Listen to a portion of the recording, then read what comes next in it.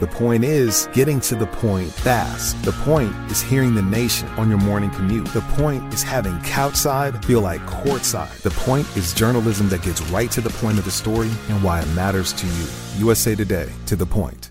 Which hitters and pitchers are must-adds for the stretch run? I'll ask Joe Orrico from SportsEthos.com and the Fantasy MLB Today podcast about that and a whole lot more next on Baseball HQ Radio. Learn to play the winner's way, 'cause Baseball HQ Radio starts right now. And here's your host from BaseballHQ.com, columnist Patrick Davitt. And welcome to Baseball HQ Radio for Friday, August the 26th. It's show number 33 of the 2022 fantasy baseball season. I am Patrick Davitt, your host, and we do have another great Friday full edition for you. We'll have our feature expert interview with Joe Orrico from SportsEthos.com and the Fantasy MLB Today podcast, discussing must-add hitters and pitchers, and a few fades, for the stretch run. Why his fantasy baseball writing and podcasting focuses on shallow online leagues and head-to-head, and he'll have his boons and banes. Later, we'll have our Market Watch player news reports. Harold Nichols has coverage of the National League, including Bryce Harper, Zach Wheeler, Brandon Belt, and some concerning results about Cincinnati shortstop Jose Barrero. And Ray Murphy has news from the American League, including a closer shuffle in Houston, an outfield shuffle in New York, another Byron Buxton shuffle to the IL in Minnesota, and a whole lot more. We'll also have our regular commentaries from the expert analysts at BaseballHQ.com, the best fantasy baseball website in the business. In the frequent flyer, Baseball HQ analyst Alex Becky looks at Chicago Cubs first baseman Matt Mervis, and in Extra Innings, I'll be talking about the heroism of Rod Carew. It's another big Friday full edition. Thanks for joining us at Baseball HQ Radio. Hey, what do you say? There's a new pitcher on the Jays in second place for wins behind Alek Manoah. We got to talk some baseball.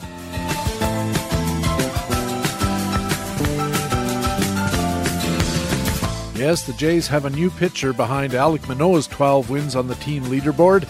Is it Kevin Gausman? It is not. Is it Jose Barrios, Ross Stripling, Yusei Kikuchi, Dave Stieb? Not. Both Gausman and Barrios have 9 wins apiece, but the second-place guy is right-handed submarine reliever Adam Cimber, who picked up his 10th win on Tuesday night in extra innings against Boston. Since 2007, only 12 full-time relievers have picked up 10 wins in a season. Cimber joins these guys: Jose Arredondo, who had 10 wins for Los Angeles in 2008, Tyler Clippard had 11 for Washington in 2010, Matt Belisle had 10 for Colorado in 2011. Mike Dunn had 10 in 2014 for Miami. Tony Watson had 10 in 2014 for Pittsburgh. Brad Brock had 10 in 2016 for Baltimore. Andrew Miller had 10 in 2016, divided between Cleveland and New York. John Gant had 11 in 2019 for St. Louis. Brandon Workman had 10 in 2019 for Boston. Chad Green had 10 in 2021 for the Yankees. Alex Reyes had 10 in 2021 for St. Louis, and Paul Sewald had 10 in 2021 for Seattle. And I'll wrap this up with a quick quiz question for you. Which reliever, and I mean a full-time, zero-starts reliever, in the post-1976 free agency era had 30 combined wins over 2 consecutive seasons and 51 combined saves, and with 2 different teams? We'll have the answer to the quiz question just a little later in the show, but right now it's time for the first inning of this Friday full edition, part 1 of our feature expert interview with Joe Orrico from SportsEthos.com and the Fantasy MLB Today podcast.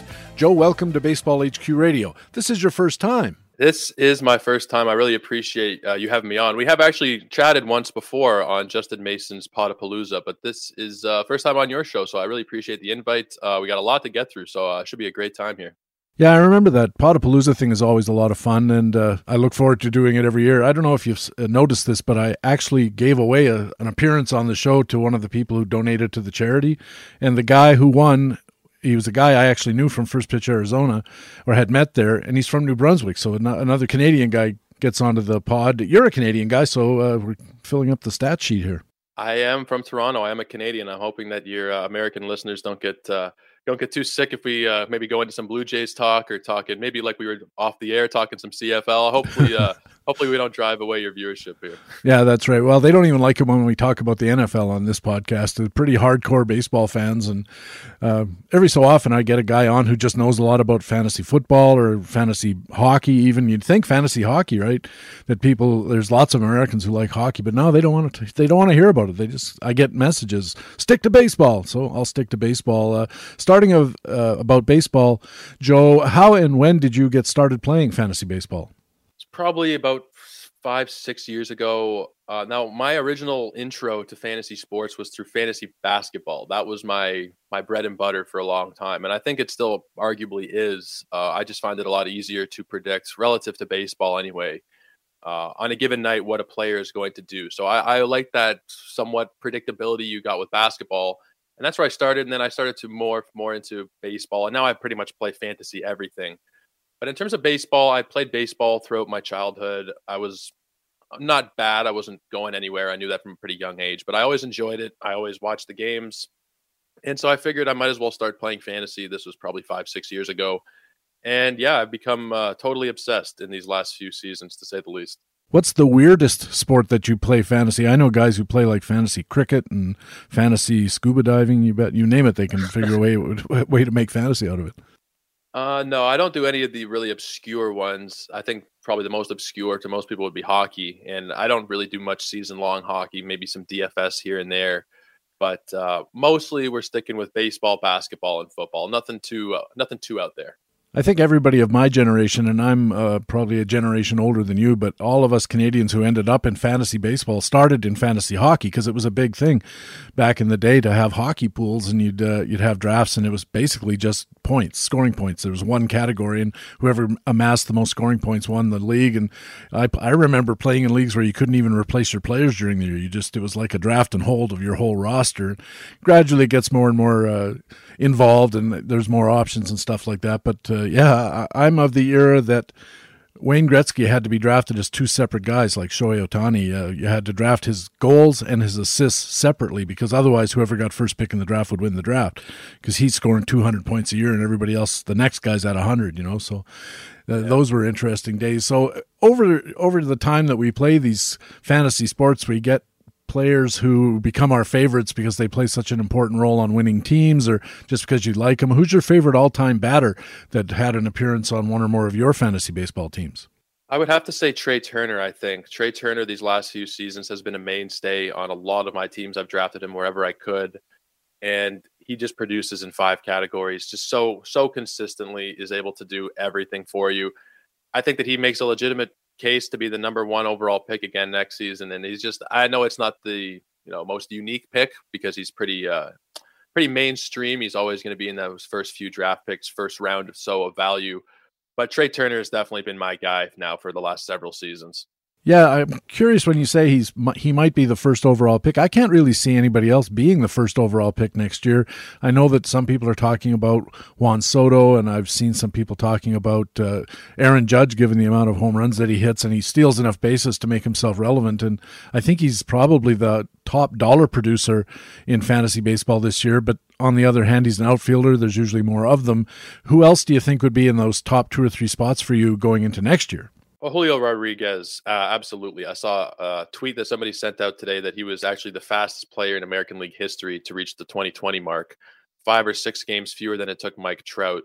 So that right there, I mean, the entire season as a whole, but when you look at a guy who has that 30-30 potential, Julio Rodriguez, I think really has a case to be made as the 1-0-1.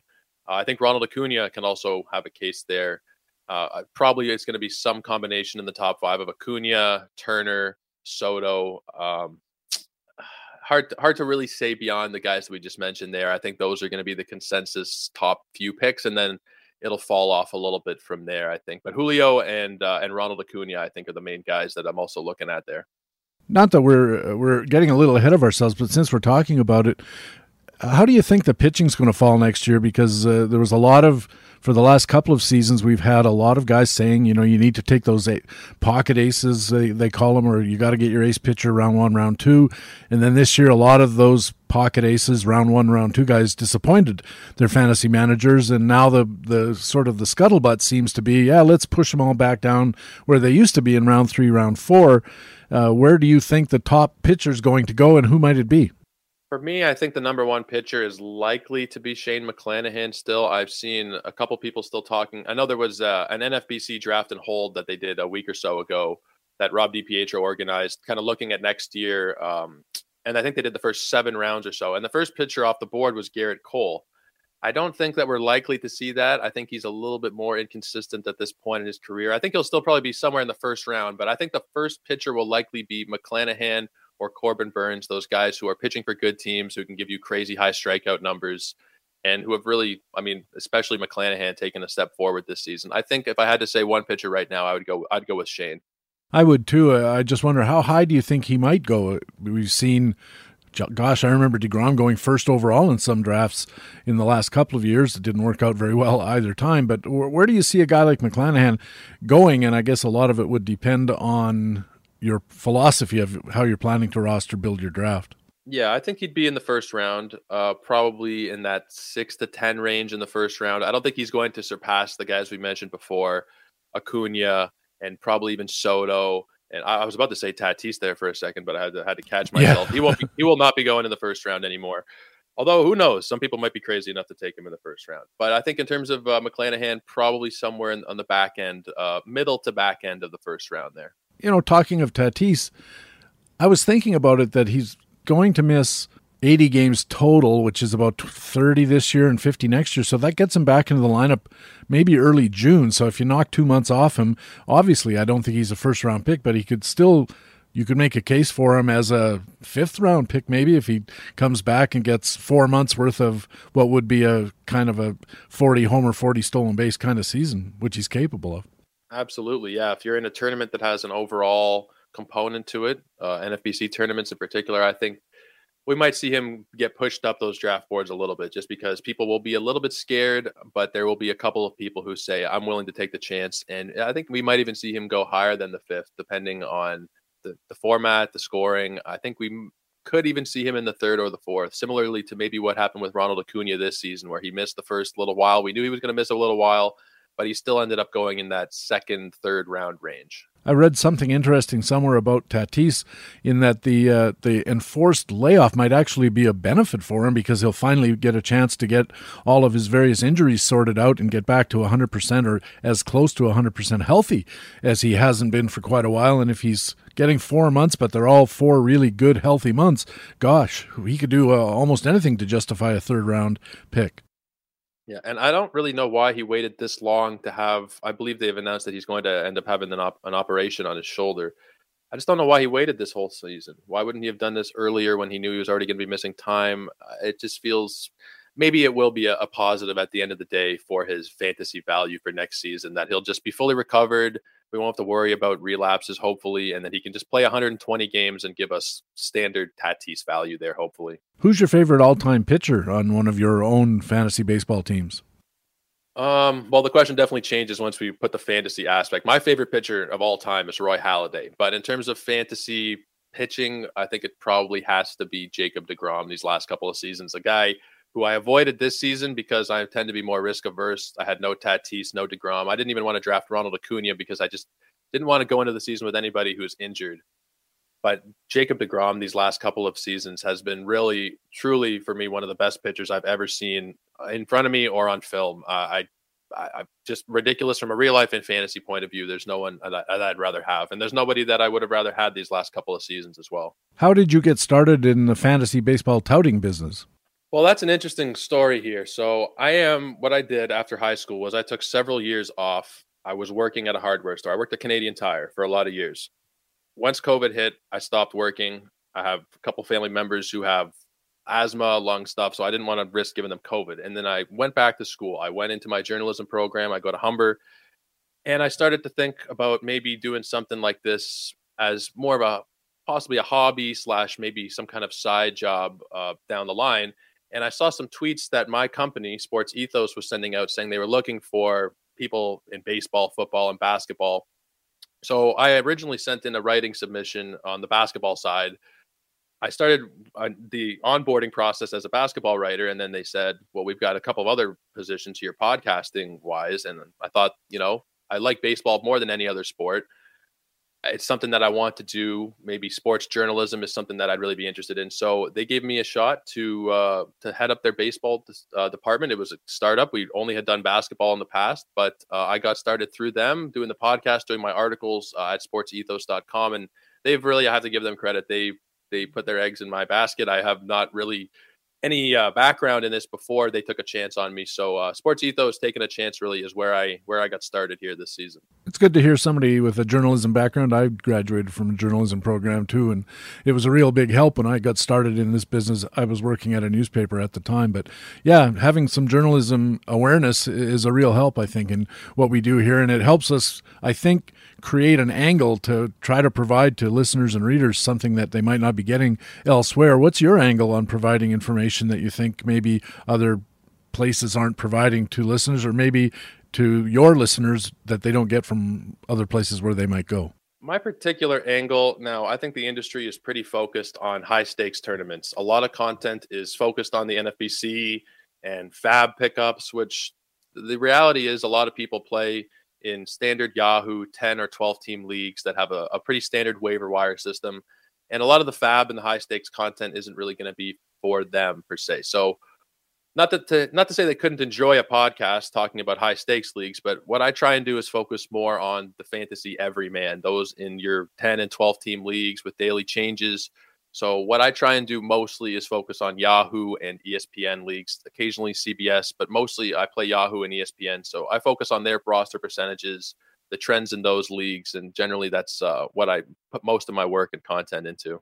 It seems like those are the kind of leagues that would also probably be more valuable to guys who are just playing in home leagues. They're not playing in organized online leagues or big money leagues.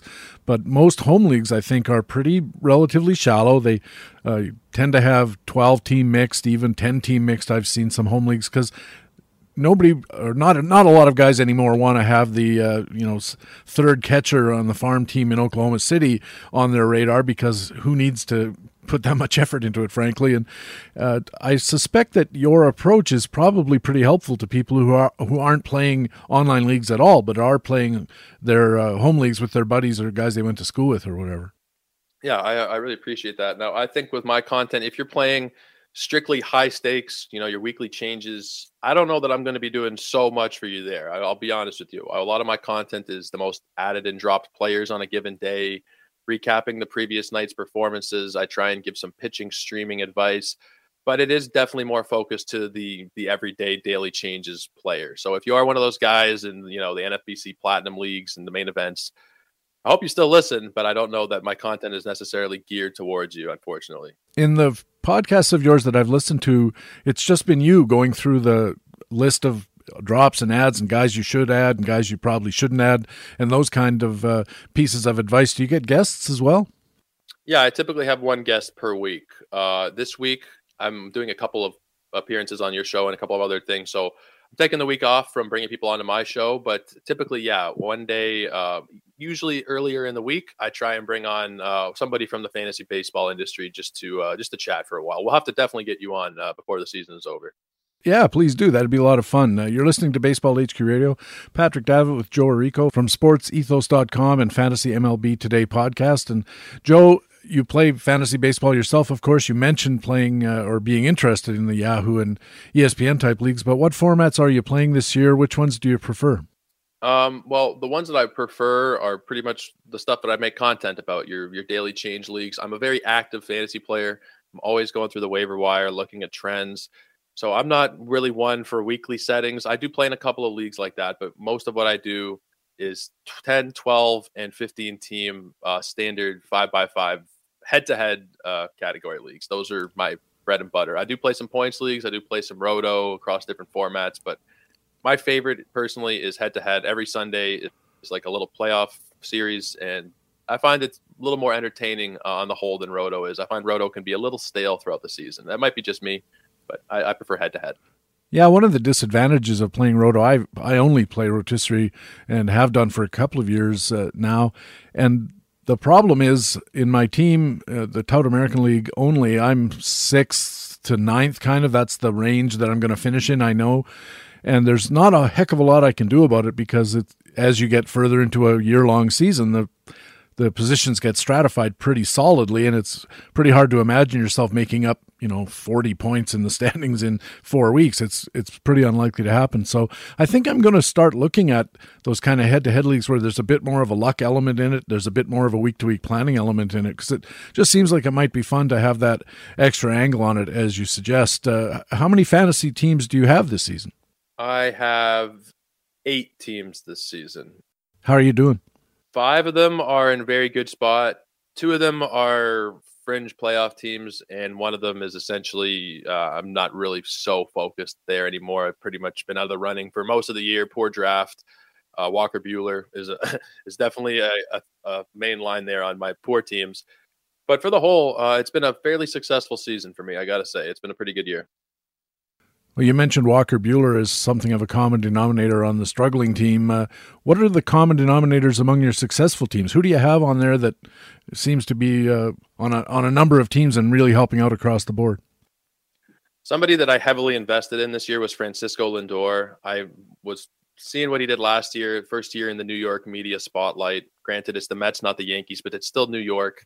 Coming from a place of Cleveland where, it's really a total different situation for him. So I was expecting him to struggle maybe a little bit. Last season was very poor, but he was a first-round draft pick last season, and this year he was falling into the 4th and 5th round. So where I could get him there around pick 50, I have him in, I think, about half of my leagues, and in those leagues, been very successful. And on the pitching side, it's been Zach Gallen. I have Zach Gallen on a lot of teams that I picked him, I think, around pick 150 or so. He was more of an afterthought, and he has really bounced back as well. So Zach Gallen and Francisco Lindor are definitely common denominators there on the successful teams. As we head into the stretch, Joe, what do you think is the most effective thing fantasy managers can do to help their teams get towards that finish line? It's just to pay attention for me, really. You see a lot of teams, and I've seen in the last few days, people talking about there's been high-stakes leagues where people haven't logged in since June kind of thing. I don't understand that personally. Like I said, I'm a very active fantasy player, and I think the best way to do it is just to keep absorbing content and keep, looking at trends as the season goes on here. A lot of people start to focus on football and basketball, and maybe they head back to school and they're students. Whatever the case may be, people are less focused this time of year.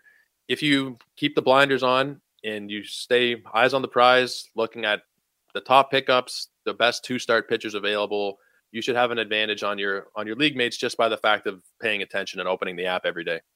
I think that's correct, and I'll say something else about it that I've mentioned here on Baseball HQ Radio before.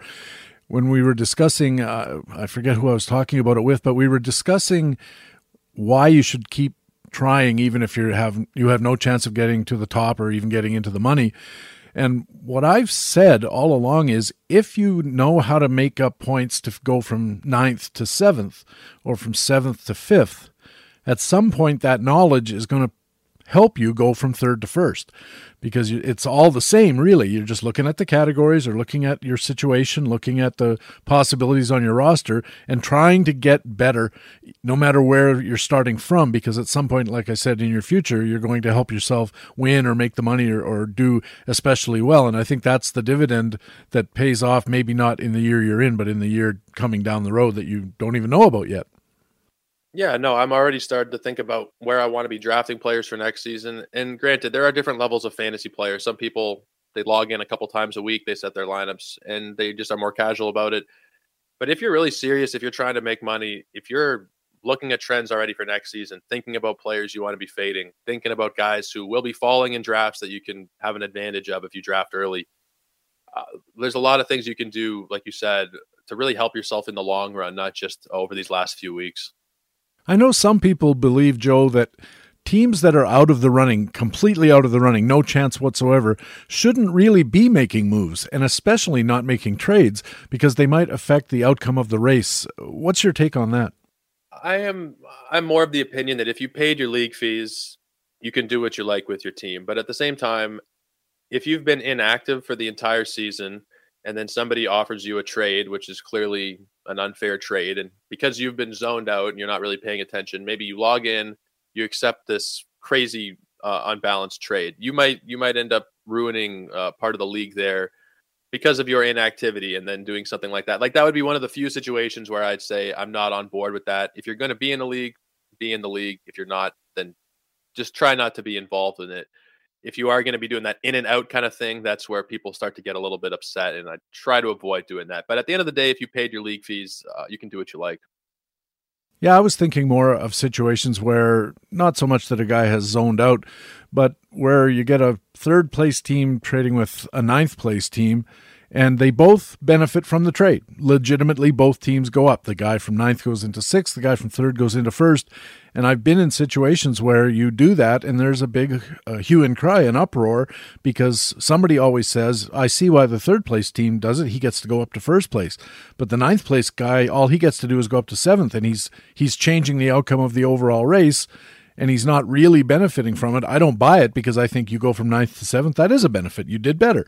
But how do you think about situations where the trade can be justified, but there's a huge gap or a huge difference in the impact on the overall league? I think that if you look at it the way it mirrors to Major League Baseball, that happens all the time, where there might be a trade that skews things out of balance. And why is a non-contender trading pieces to a contender?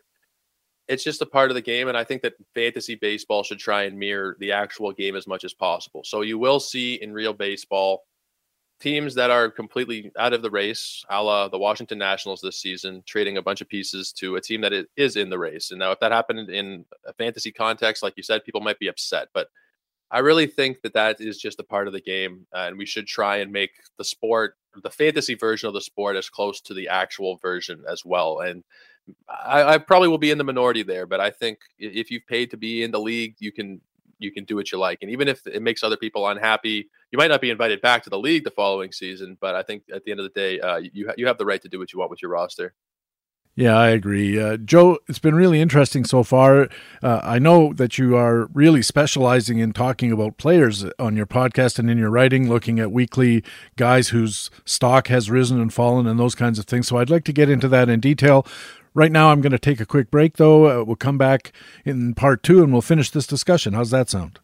That sounds fantastic, Patrick. Joe Arrico writes for SportsEthos.com and hosts the Fantasy MLB Today podcast. He'll be back a little later in the show, but coming up, we have our Market Watch player news reports. Nick has the National League news. Ray has the American League next on Baseball HQ Radio. Right now, though, it's time in the show when I get to let you know about an item of the great content that lets us say BaseballHQ.com is the best fantasy baseball website in the business. It's our buyer's guide. In the starting pitcher guide, columnist Stephen Nickrand looks at base performance value platoon splits in 2022. And in the relief pitcher's buyer's guide, columnist Doug Dennis looks at strikeout minus walk percentage skills among relievers. The buyer's guides are just part of the great resources available all the time when you're a member of the team at BaseballHQ.com. Baseball HQ Radio.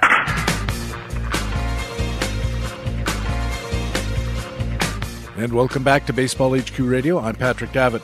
Time now for our Market Watch player news reports. Ray Murphy is on deck with the American League report, and leading off, it's our National League news and our old friend, Baseball HQ pitcher matchups analyst Harold Nichols. Nick, welcome back to the show. Thank you, Patrick. Let's start in Philadelphia, where they had some good news. Bryce Harper, all-star outfielder, has begun a rehab assignment at AAA Lehigh Valley. Phil Hertz covering the story for Playing Time today. Bryce Harper's return to the big leagues is imminent. What do we know? Bryce Harper is expected back today. Rehab could not have gone much better. 5 for 8, 2 homers, 2 doubles, 6 RBIs, 3 runs. So time to get him back in your lineups. Looks like the Playing Time loser is going to be Derek Hall, who I think we talked about him a couple of weeks ago. He came out looking pretty good and sort of slowed down, and now he's back in AAA until the rosters expand in September, it looks like. Yep, that's what it looks like at this point. So anyway, all of those players who've been missing Bryce Harper, which includes me, and would be certainly glad to have him back. Staying in Philadelphia, there's good news with Bryce Harper, bad news with Zach Wheeler, their ace. He's on the IL. He has right forearm tendonitis, which sounds bad because anything to do with forearms and lower arms, you immediately start thinking elbows and Tommy John, but they say it's not all that serious. Yeah, they don't think it's all that serious. Wheeler says he would be good to go, but they've put him on the IL to kind of calm things down. Bailey Falter will get the start tonight. Wheeler had a great stretch between April 28th and August 9th, a 1.97 ERA, And then the last two starts, both losses to the Mets, he gave up 10 earned runs, 14 hits in 11 and a third innings. So he said he felt good after both of those, but you never know. Wheeler's a real gamer and wanted to stay in there, but at this point, they're being cautious about it. It's an interesting thing, isn't it, that these ball players, they want to stay out there and play even when it's not in their best health interests. So they're just, as you said, Zach Wheeler's a gamer. He wants to get out there and help the team and all that kind of stuff. But the team has probably wisely said, take a couple of starts off and figure things out. But I noticed in a story about it that I read, I think on MLB.com, that General Manager David Dombrowski said they're not even giving him an MRI. They know exactly what's going on here. It's not serious, but what they're trying to do is tamp it down so it doesn't get out of control. Right. That's what they're saying, and hopefully that's the case, and Wheeler will be back out there as soon as his time on the IL is finished. Which will be 15 days, of course, for pitchers. Philadelphia, also some bad news in the bullpen. They put Sir Anthony Dominguez on the IL. He has soreness in the triceps. Phillies also moved Corey Knebel to the 60-day IL. He's done for the year. Phil Hertz covering all of the situation in Philadelphia. What goes on in their bullpen now?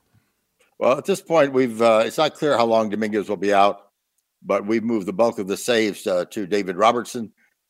We've now have him with 75% of the saves, and the rest spread among a number of relievers in the pen. Of course, Knebel started the season as a closer. He's now finished for 2022, and the Phillies added Tyler Suhr, who had a 2.50 ERA over 36 innings at AAA Lehigh Valley.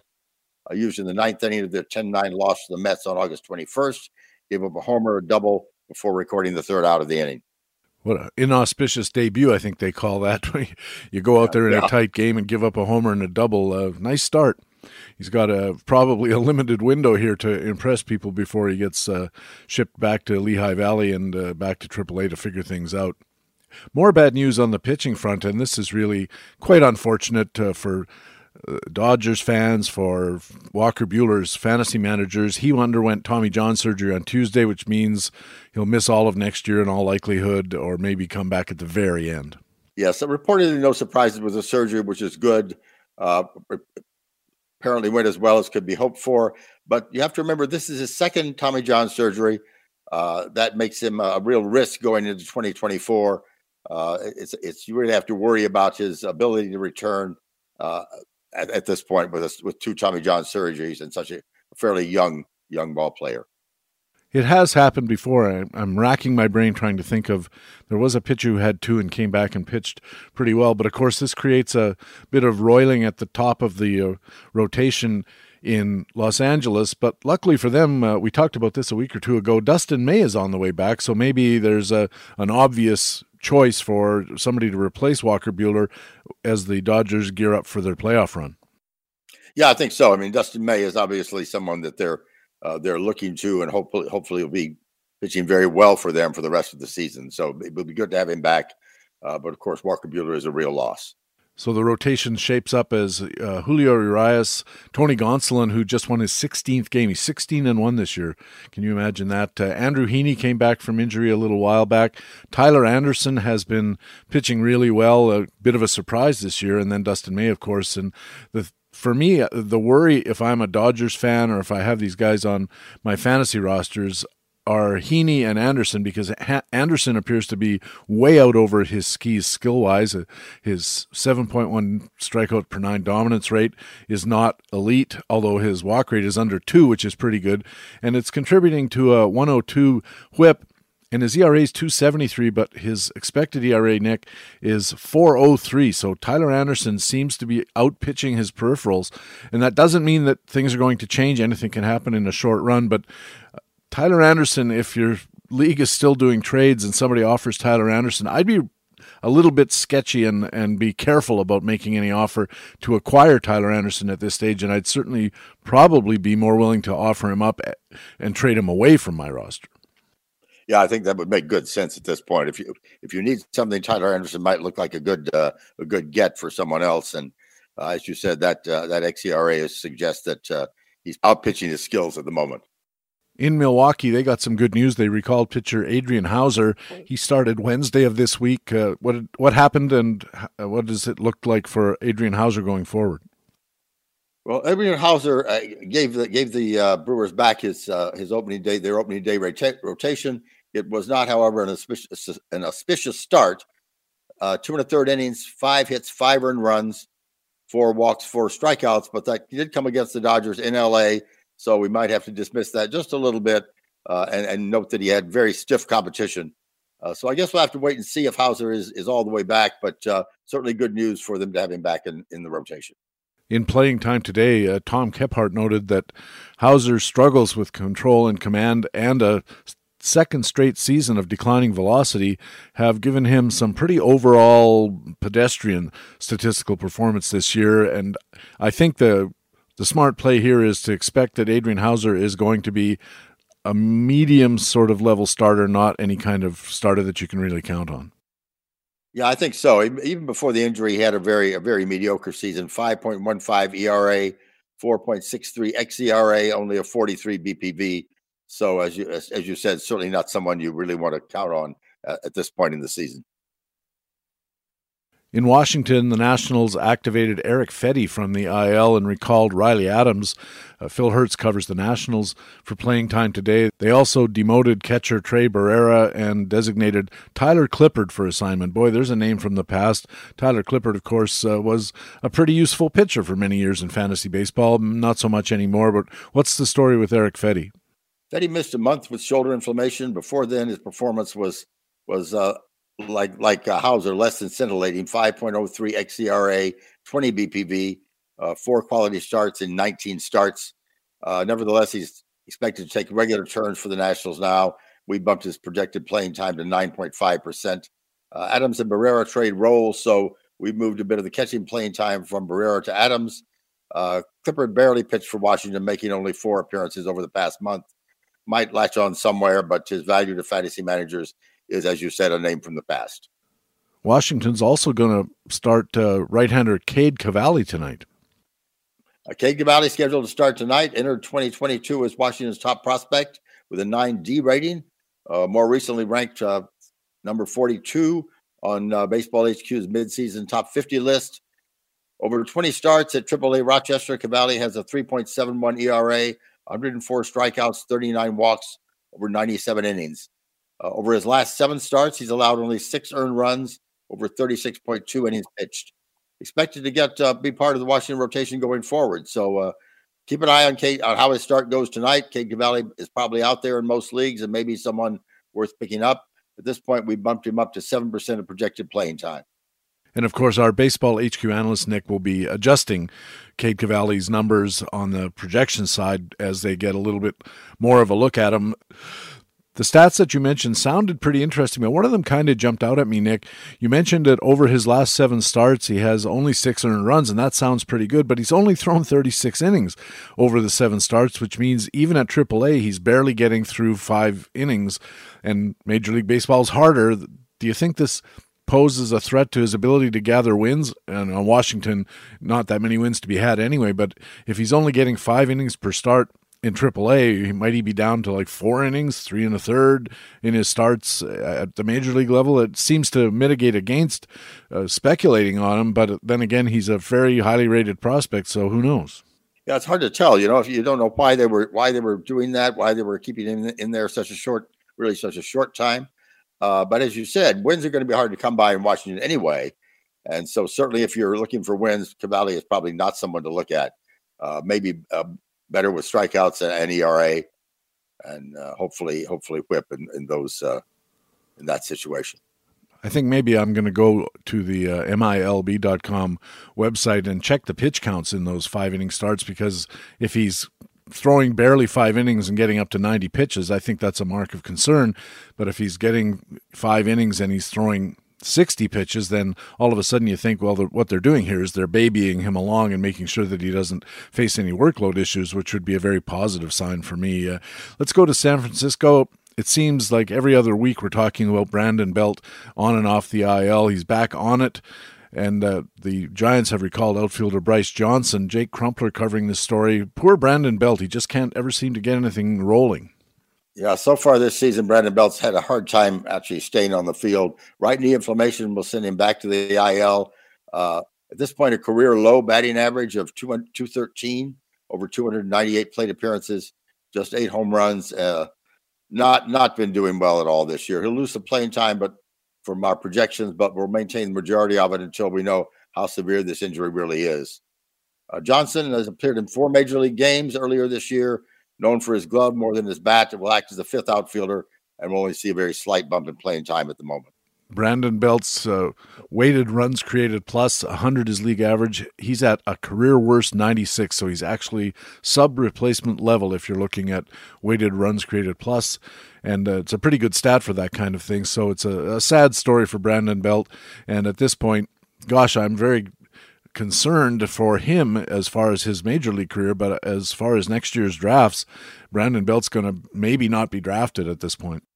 Yes, very, very definitely. That would seem to drop him way down the draft list and might make him a bargain if he comes back as he has sometime in the past. Might be a bargain for a couple of months if he can stay on the field that long. That's always the balance, Nick, isn't it? That a guy struggles or has injuries or starts to get a little older and his numbers start falling off, and then he drops down the list to the point where at a certain point he becomes a bargain, and you have to kind of throw some money on the line on Brandon Belt next year maybe.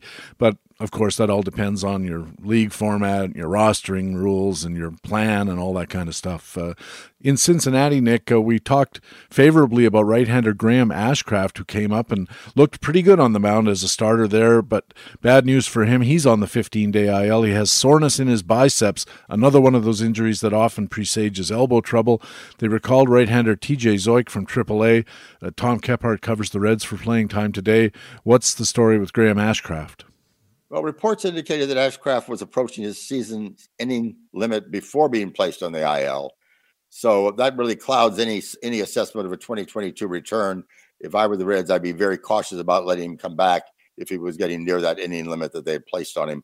Zoik made 2 recent unimpressive starts, which he was hammered by opposing batters before returning to AAA. He now gets another opportunity as a Cincinnati starter. Ashcraft has shown impressive velocity, a strong ground ball tilt since his May promotion. He has yet to translate his high velocity into consistently swinging strike rate and dominance, but certainly Ashcraft is someone to keep on your radar, even if he is perhaps finished for this season. Yeah, I bet he is finished for this season. Certainly Cincinnati doesn't have a lot of reason to bring him back. They might, just to maybe sell tickets at the end of the season or something like that. But I think Ashcraft's going to be one of those guys who's going to be a subject of wide disagreement, shall we say, when next year's draft cheat sheets start coming out. There's going to be some scouts and analysts who really like Graham Ashcraft, and there's going to be others who note the fact that he has impressive velocity that is not turning into strikes and are perhaps a bit more bearish on him. And finally, the Playing Time Tomorrow space at baseballhq.com, Nick, is a place where our team analysts really dig into the teams that they cover division by division. And Dan Marcus covers the National League Central. Speaking of Cincinnati, they really paved a path for Jose Barrero to come to the major leagues and have a real good shot at taking over at shortstop. He's a top prospect at that position. They moved Kyle Farmer out of the way to third base. But before a rest day on Sunday, Barrero had started 15 straight games at shortstop, and the results have been not impressive, a little concerning. And now Dan Marcus says in Playing Time Tomorrow, Barrero might be running out of time. The problem has been making contact. Only a 49% contact rate, some positive in the profile, a 109 power index, a 147 speed. But if you can't get on base, if you can't make contact, there's not a whole lot you can do. His time in the majors has been brief. His strikeout problems appear to have been ingrained at some point because consistently struck out at a rate in the low 20s throughout most of his time in the minors, struck out at a 37.5% clip at AAA this season. That was likely a major factor in delaying his promotion to Cincinnati. And unless he can fix that, this is a guy whose career could get derailed. Just a month ago, we might have gone on to say there are a few other players ready to compete at the big league level to displace him, but that changed at the trade deadline. When the Reds acquired Spencer Steer, Steer has spent the entire season at AAA, tallying 301 plate appearances between two organizations, struck out just under a 20% clip, in clear contrast to Barrero. Heading into the season, Steer was given a 7C prospect grade with an upward arrow. noted as having a slight frame, but makes the most of it with his plate discipline and pitch selection to maximize his ability to drive balls. So unless Barrero can turn things around quickly, wouldn't be a surprise to see Steer get a chance in Cincinnati prior to the close of the season. And since that was written, Barrero has gone one for his last 7, 12, 13, and has compiled 7 strikeouts in that period of time. And that certainly fits right in. You mentioned a 49% contact rate using the baseballhq.com metric, and that metric is at-bats minus strikeouts over total at-bats. And it's because it's at-bats, you kind of lose a little touch on what's going on with the rest of it. But if you just look at his plate appearances and say how many times has he struck out, the answer is 50%. Half of his plate appearances end up in strikeouts, and only 3% of them end up in walks. And that kind of lack of plate discipline, Nick, it seems to me that every pitcher in Major League Baseball is going to get a scouting report that says, whatever you do, don't throw this guy a strike. Throw everything off the plate because he'll wail away at it and you'll get some easy outs. And if he can't correct that, it's such a major flaw in a batting profile that Jose Barrero could really be in trouble as a prospect or as a future major leaguer. Yeah, absolutely. I mean, if you're going to strike out that much, and as you said, the scouting reports are clearly out there telling the pitchers not to put anything in the center of the plate for him, that he's going to have a very, very difficult time accomplishing anything in Major League Baseball. And the other side of that coin, when you look at the Baseball Savant StatCast metrics, is because he's making contact only when he kind of reaches for something and he's hitting it out of the zone, his barrel rate is really low. The Major League average on barrels per plate appearance is around 5, a little less, and he's around 2.5. So he's only barreling at half the Major League rate. And if you think that the Major League average rate consists of a bunch of guys who are above average and a bunch of guys who are below average, this puts Jose Barrero squarely in the side of the really well below average. And that, as I said, it really has to be a concern. He's swinging and missing, and everybody knows it. So he's having to make weak contact at best. And his batting average ends up being, what is it? It's not even 200. I think it's somewhere around 190 or something like that. So, yeah, a lot of trouble here for Jose Barrero. Right. Yeah, very definitely. A minus 86 BPV, if that number resonates at all. It does. I mean, that's just awful. Yeah, it resonates like a wooden stick hitting a garbage can. Right, absolutely. So, and of course, now the problem is for Barrero is they picked up someone at the trade deadline who could easily displace him down the road in terms of the Cincinnati roster. And the fact, Nick, that they actually not only you mentioned Spencer Steer, but they picked up 2 other pretty highly rated shortstops in their various trades over the trading deadline, and it seems to indicate that they're not super confident that Jose Barrero is going to be their future answer at shortstop. If their actions at the trading deadline are, let's go and get a whole bunch of shortstops. And I understand that shortstops are good athletes and you can move them around. And I remember in talking about this here on Baseball HQ Radio with prospect guys and other analysts, they were saying that, a lot of times what teams will do is they'll get shortstops in trade because eventually they know they're going to move them to third or to second or to the outfield or somewhere they want the bat. And if you can play shortstop, you can play pretty much anywhere defensively. That said, you have an opportunity to fix your team up and prepare it for the future, and your first priority is to get 3 shortstops. Doesn't say a lot for the shortstops you already have. No, it really doesn't. Not at all. All right, Nick, I appreciate you taking the time. We're into the stretch now. How are your teams doing? I've got a team that is hovering into between 4th and 8th place with about 2 points separating all of those teams right in that area. So it'll be good for my team to have Bryce Harper back. That could make a real difference. Oh boy, can it ever. It's like one of those things that we used to say about trying to pick up guys at the trading deadline. Sometimes you don't have to, because just getting a Bryce Harper back from the IL is like adding a player of great consequence at no cost to yourself. Right, very definitely. So I'm hopeful that I'll start to move up the standings over the next few games as Harper gets his at-bats. What do you think the ceiling is for that team? I think probably third, fourth, somewhere in that area at this point. I've had too many injuries and too many guys out at first, so that's been the problem. But in a keeper league, not guys you want to get rid of. So that's the other issue.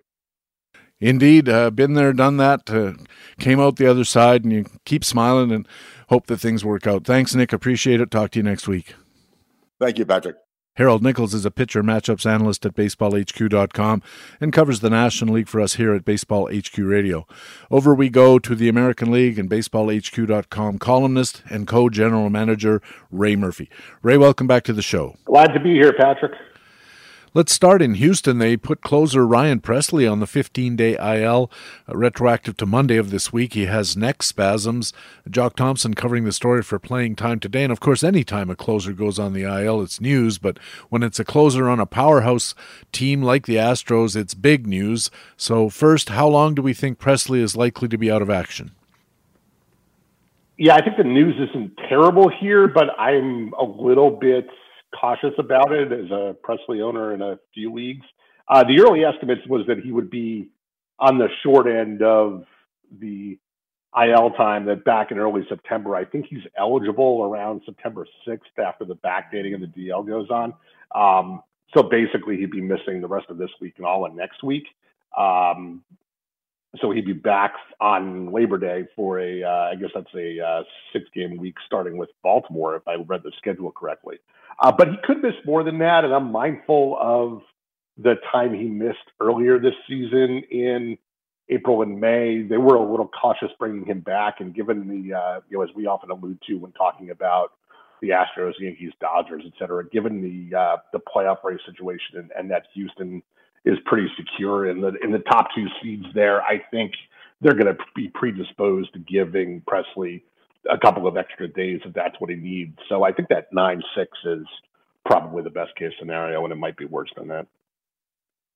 I was thinking about it, and neck spasms doesn't sound like something that would be chronic or anything to worry about, as if it were a elbow or a shoulder or even a hand injury, something like that, or knees. Neck spasms just seems like something that you get and it goes away if you just leave it alone for a while. But I don't know, maybe he's one of those guys whose head jerks every time he throws a pitch, and after a while his body says, okay, enough with the jerking of the neck. Take it easy. In the meantime, who steps up to what should be a pretty decent number of save chances?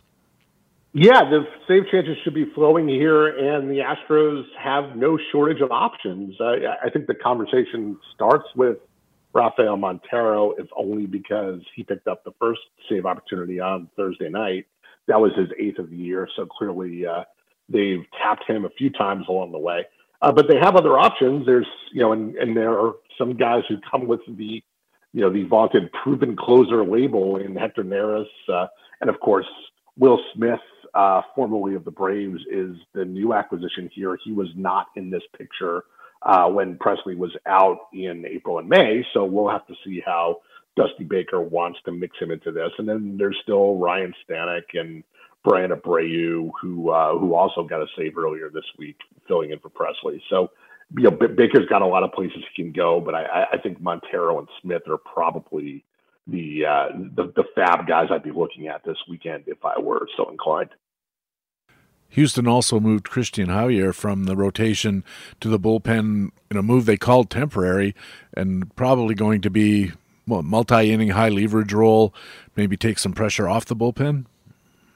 Yeah, I think that's probably right. I think it's just a situation where there were a couple of off days that they can, jigger the rotation and not do that. It might be, it's a chance to manage innings for Javier. And I think it's also, I think there's also a decent chance, again, getting back to lining things up for the playoffs, that's the kind of role, the multi-inning reliever role that you might see Javier in October. So it's a chance to give him a couple of stints, getting ready in the middle of the game and that sort of thing. So I assume that's what's going on there. Little dress rehearsal kind of action.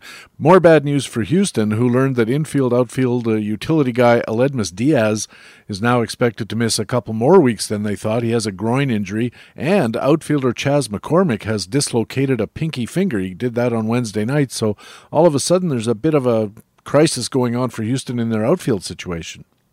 Yeah, that's too bad in both cases, because Diaz especially, but also McCormick had been playing pretty well and playing a lot lately. So they had both been some sneaky sources of fantasy value in the last 4 or 6 weeks, and it's always tough when you see them get derailed when they're actually returning value.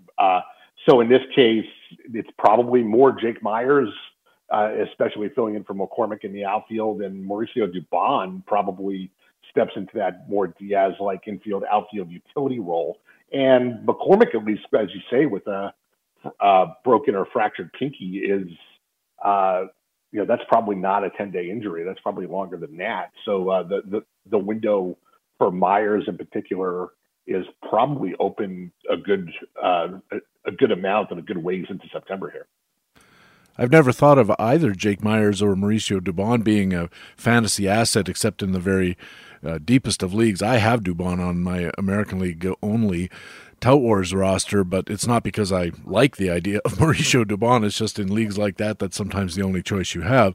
And Houston has never been shy about promoting their prospects, even though the prospects' time clocks are starting and all of that kind of stuff. Remember, Yordan Alvarez was called up pretty abruptly when he came up because they figured, hey, we need a guy, he can hit.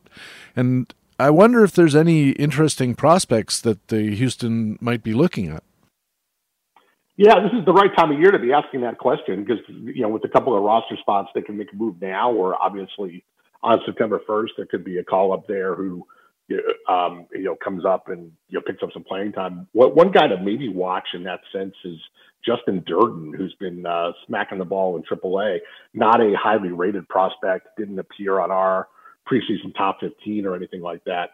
But he's cross double in AAA this year. He's got an OPS over 1,000, slugging around 600, on base percentage around 400. If they're worried that guys like Dubon and Myers are, competent defenders, but offensive black holes at the bottom of the lineup, then they could try something like Durden to lengthen the lineup a little bit. He's got some swing and miss in his game too, but as you might expect from that near 400 on base percentage, he is willing to take a walk. So that's one option. Another one that I know we've talked about earlier in the year was Pedro Leon, but who's got both infield and outfield versatility and is sort of a toolsy guy who maybe could offer some stolen bases in September if he were to get an opportunity. But I think he's on the AAA IL with, if I'm not mistaken, a broken nose. So that's probably he's probably got to get back from that first. So he'd be a post September 1st, maybe more of a mid-September ad if you catch that on the transaction wire. I heard it was a broken finger, and that puts me in mind of maybe he got both at the same time, getting hit in the face while he was taking care of business. You could be right, but he is either way. He is on the shelf. He is, and real stolen base guy, 32 stolen bases in AAA this year, 400 plate appearances or so. So it would have been pretty interesting to see him come up because they run too. It would have been a real interesting guy. But actually, Durden's I think got 10 stolen bases or something like that in the 2 levels of the minors this year. So he's not like a big slugger who's going to just clog up the bases. Apparently, he can move pretty well. Yeah, you're right. A lot of that, as Ed DeCaria in our research department says, it's the skill to steal and the will to steal, and the Astros collectively have the will. Like pretty much everybody except Jordan has a couple of bags on that team, right? I think they do, yeah, and they've always been pretty willing. Dusty Baker, a fairly aggressive manager, likes to get things going, and I'm going to be looking at this Durden guy pretty closely, and depending on how my leagues shape up and how much fab I have, I might throw $1 here and cross my fingers because I could use a bunch of home runs on a good team, especially. Let's go to New York. The Yankees activated outfielder Giancarlo Stanton and optioned outfielder Estevan Florial. Stanton started Thursday in Oakland, 3 RBIs right in the middle of the order, just what we would expect. But what happens with Florial? Yeah, I don't want to say it's a stunning fall for Florial, but there were about, 20 or 25 minutes there where it looked like he might really be getting an opportunity to be the center fielder in New York, at least while they were waiting for trade deadline acquisition Harrison Bader to get back in the lineup, and I think he's on a mid-September timetable. But Florial wound up only getting 10 plate appearances. I think he went 1 for 9 with 4 Ks, and now he's back in AAA, waiting for his next opportunity, which again might come as part of a September call-up reinforcement. But certainly if the window was cracked for him, he was unable to pry it open further. Aaron Hicks has been missing some time lately as well.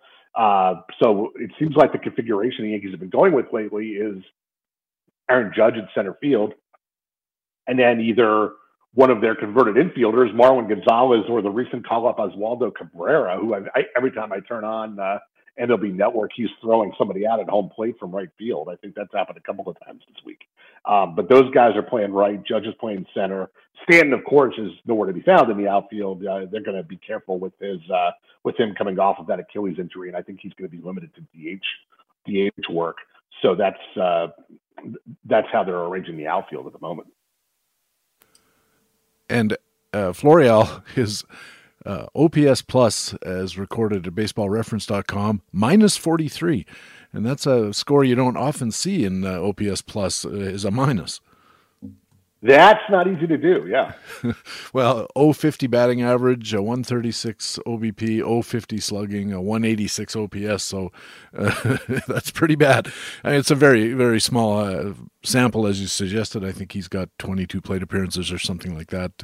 It seems important that Stanton is not going to be able to play the outfield, we don't think, which means he does have to play DH, because the Yankees have been using that DH spot pretty extensively to give their regulars kind of those half days off. What are they going to do if Stanton is cluttering up the DH spot with all of those guys that they want to give a day off to here and there? Yeah, we can't really say the Yankees didn't miss Stanton, because of course his absence corresponded with the lineup going sort of completely silent for the last few weeks, much to the angst of Yankee fans.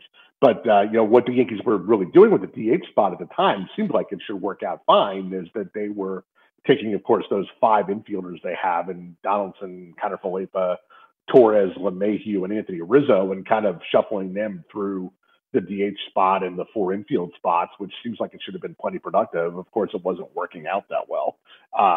But they now lose the luxury to do that. And, being the only true shortstop there, you think Kiner-Falefa's playing time is sort of ironically probably the safest there. But among the other guys who are the ones who have the fantasy relevant bats, your Donaldson, Rizzo, Torres, LeMahieu, now I think one of those guys is going to be sitting almost every day. So that's, I don't think there's a clear loser there. I think it's really sort of everybody gets a day off. Stanton gets a day off in there too. And, all of those guys will probably end up sitting, once a week or so as they, as the Yankees theme alert, try to keep everybody fresh and healthy for the impending postseason. And of course, bring some fire into that, rather dormant lineup. The Yankees also acquired a right-hander, Scott Effross, right at the deadline, and it looked like he was kind of pushing his way into the save mix with Clay Holmes especially being on the IL, and Aroldis Chapman come back and not really be that effective. So all of a sudden it looked like maybe Effross was going to grab a save or two. Now he's on the IL. He's got a shoulder problem, which doesn't sound good. Chris Olsen covers the Yankees for playing time today. So with Holmes out and Effross out, what's going on in the bullpen? Yeah, boy, this has quickly become, for all the attention on the Yankees lineup issues that we were just talking about, the bullpen has really become one of the more fascinating bullpens around, especially for a team this good that churns up save opportunities. 2 weeks ago, I think right after our last show, the Yankees were in Boston, and I was at one of those games, and it was one of the nights when Clay Holmes melted down right before he actually ended up on the IL. But for the 2 games up here, Chapman looked fantastic. Pitched 2 nights in a row, struck out like 4 out of the 6 guys he faced. I think the second night, even on the second night of the back-to-back, Boone went to him for 4 outs, which is something I had to go back and look at. And it was actually the first time that Boone had done that this year, which seemed like a pretty strong statement of confidence that, hey, Aroldis Chapman is back, right? And it was great timing because it was right when Holmes turned into a pumpkin. So you thought Chapman would jump right into the job. However, then the next, just when you thought things were stable in the Yankee bullpen, the next weekend down in Tampa, Chapman, got 4 days off after looking great in Boston. And then he went to Tampa and Tampa and Toronto and melted down twice in a row. He had 2 outings where he walked 4 guys total. I think he only got 1 swinging strike across the 2 games, and suddenly it's like, okay, well, if you thought Chapman was back, that guy, made about a 10-minute appearance, and suddenly the beleaguered Aroldis Chapman is the one we've got again. So all of that said, at that point, everything looked like it was pointing toward Effross, but now Effross goes on the DL with a shoulder problem. So what do the Yankees do? Aaron Boone is kind of, you must love this, PD. Boone has kind of turned back to like a 1970s relief model. He's using his relievers the way that you would use, you saw like Ken Tekulve or Goose Gossage or Dan Quisenberry get used. We saw Lou Trevino for like a 7-out save the other night. And then both Clark Schmidt and Lucas Luque have also, Clark Schmidt actually had a 10-out outing, I think, that ended up, he ended up getting a win, but he got the last 10 outs of the game in one of the games against the Mets, which is among the more odd reliever usage patterns we've seen all year. And then Lucas Luque did the same thing. It was more a blowout situation last night against Oakland. But Boone has kind of got to this mode where he's like, I've got a guy, I'm putting him in the 7th inning, and I'm leaving him out there, and we'll see what happens. And it's great because it's right out of Earl Weaver's book. It's an interesting way to run things, especially if he keeps going, but I know that the Baseball HQ analysts have given Trevino kind of a lead share of the save opportunities. Chapman's still on the list, although, man, I don't know why. And Jonathan Loaisiga third, I think he picked up a save or finished off a win earlier this week. So they have some options, but it will be way more interesting if they did what you're suggesting and started going with these very long relief outings to give those relievers the long saves. But of course, the downside of that is after a guy goes in there for 3 innings, he's not available for the next couple of days at least. And you have to start thinking, well, how much do I trust all of these guys to do that over and over again as we try to get this bullpen settled? A lot will be fixed or could be fixed when Holmes returns from injury, but as you head into the playoffs and the Yankees are likely to be the number 1 or 2 seed, you don't want to have your bullpen being a source of angst as you're trying to figure out how you're going to win the World Series. It's just something you don't want to have to worry about. You got other fish to fry. Yeah, that's exactly right. And there's a lot of talent in this Yankee bullpen. At the moment, as we said, there's not a lot of health, but I think you're probably right. I'm sure what happened this week is mostly a function of, cascading effects of once you use Trevino for the 7 outs early in the week. And as you say, he's unavailable for a couple of days. So then, that cascades your decisions the next night, et cetera. I'm sure once they get Trevino and Holmes and Effross back, they'll want to get them back to, more of 1-inning roles, and we'll have to wait and see sort of what the pecking order is of those 1-inning roles and who's working in the 9th. But if they get those guys back, and Loaisiga really looks like he's been very good in past years, but it looks like he's still very much shaking off the rust right now. And I can't even begin to speculate what's wrong with Chapman. But there's a lot of talent there, and I think they're going to spend a good chunk of the next month or so before the playoffs just trying to get these guys into regular work every 3rd day kind of thing. Let them get their inning in and try to get something of a rhythm to it as long as they hold on to one of those top 2 playoff seeds. They can worry as much about the workloads as about the results. One of the things I do, Ray, when I'm getting ready for my weekly fab run in the leagues that I'm in, is I pull down the Baseball HQ expected value, the projected performance grids from in Excel, and I look through them for guys who have pretty interesting dollar values attached to them, better than what I have on my roster. And one of the guys who kept popping up while I was doing this when I was looking for pitching was Ron Marinaccio. He kept turning up on our Baseball HQ projections as having $6, $7, $8 value for the rest of the season. I think that was based on, I think his ERA at the time was 160 or something. It's up to 170 now. His xFIP and other ERA estimators are nowhere near that, but it looks like the Yankees, as you say, have a really deep and kind of offbeat bullpen here. Yeah, they have, Boone, to his credit, has not done the, shall we say, paint by number bullpen where they, I think Joe Sheehan referenced in his newsletter this week, talking about this. The idea that a reliever knows at 3:30 in the afternoon what time he's going to be pitching at night, right? Because if you're the seventh inning guy, it's 9:30. If you're the eighth inning guy, it's 10 o'clock, etc. Boone is very much not stuck to that model. Marinaccio is interesting. He's been very good, as you say, and in fact, since I'm scanning his game log now, since he's only given up 600 runs all year, and 5 of them were in April.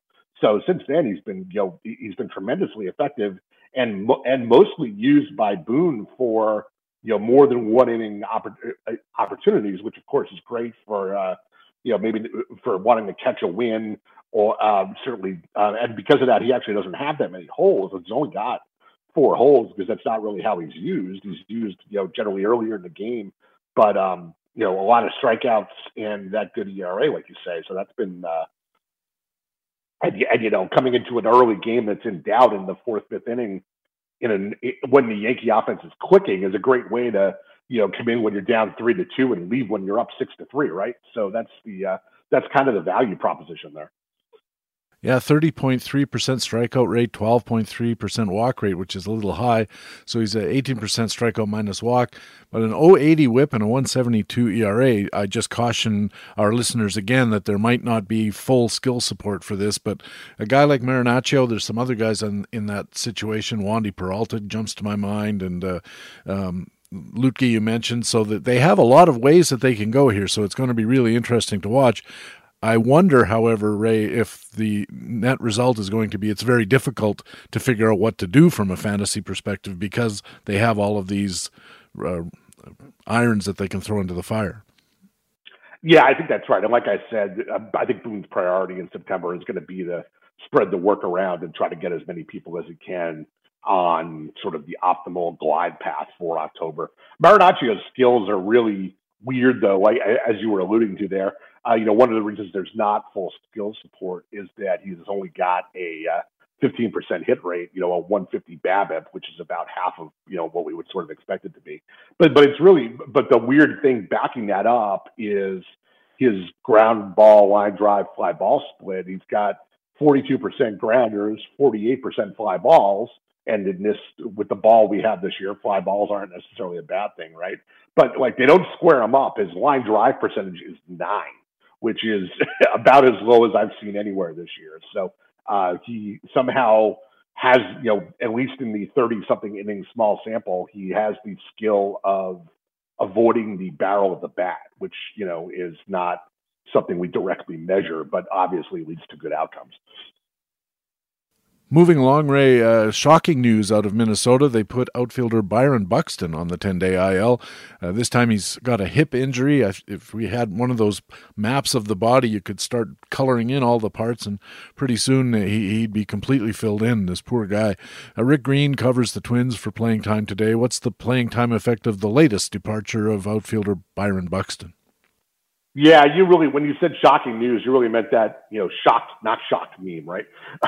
Yeah, I'm shocked. Shocked, I tell you. Was that exactly. Casablanca? I'm shocked there's an injury in this particular body. Yeah, it's obviously been a rough go of it physically for Buxton this year, going right back to the beginning of the season. No timeline for the Twins yet about what to expect there. We've talked a bunch of times this year in the frequent Buxton injuries that the primary beneficiary is usually Nick Gordon stepping into center field. In the current configuration of this team, where Gordon is also getting a fair amount of playing time at other positions, it's also Gilberto Celestino is probably the other option in center field right now, which is not terribly exciting. But as you say, PD, if you're in some leagues where you're mining deep threat bats, there may be something to be had there.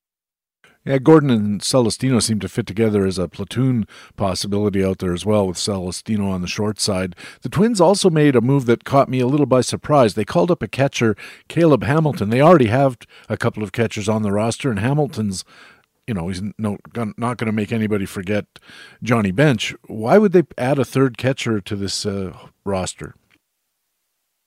I think it's basically because the other two were Gary Sanchez and Sandy Leon. Sandy Leon being one of the worst hitting catchers around.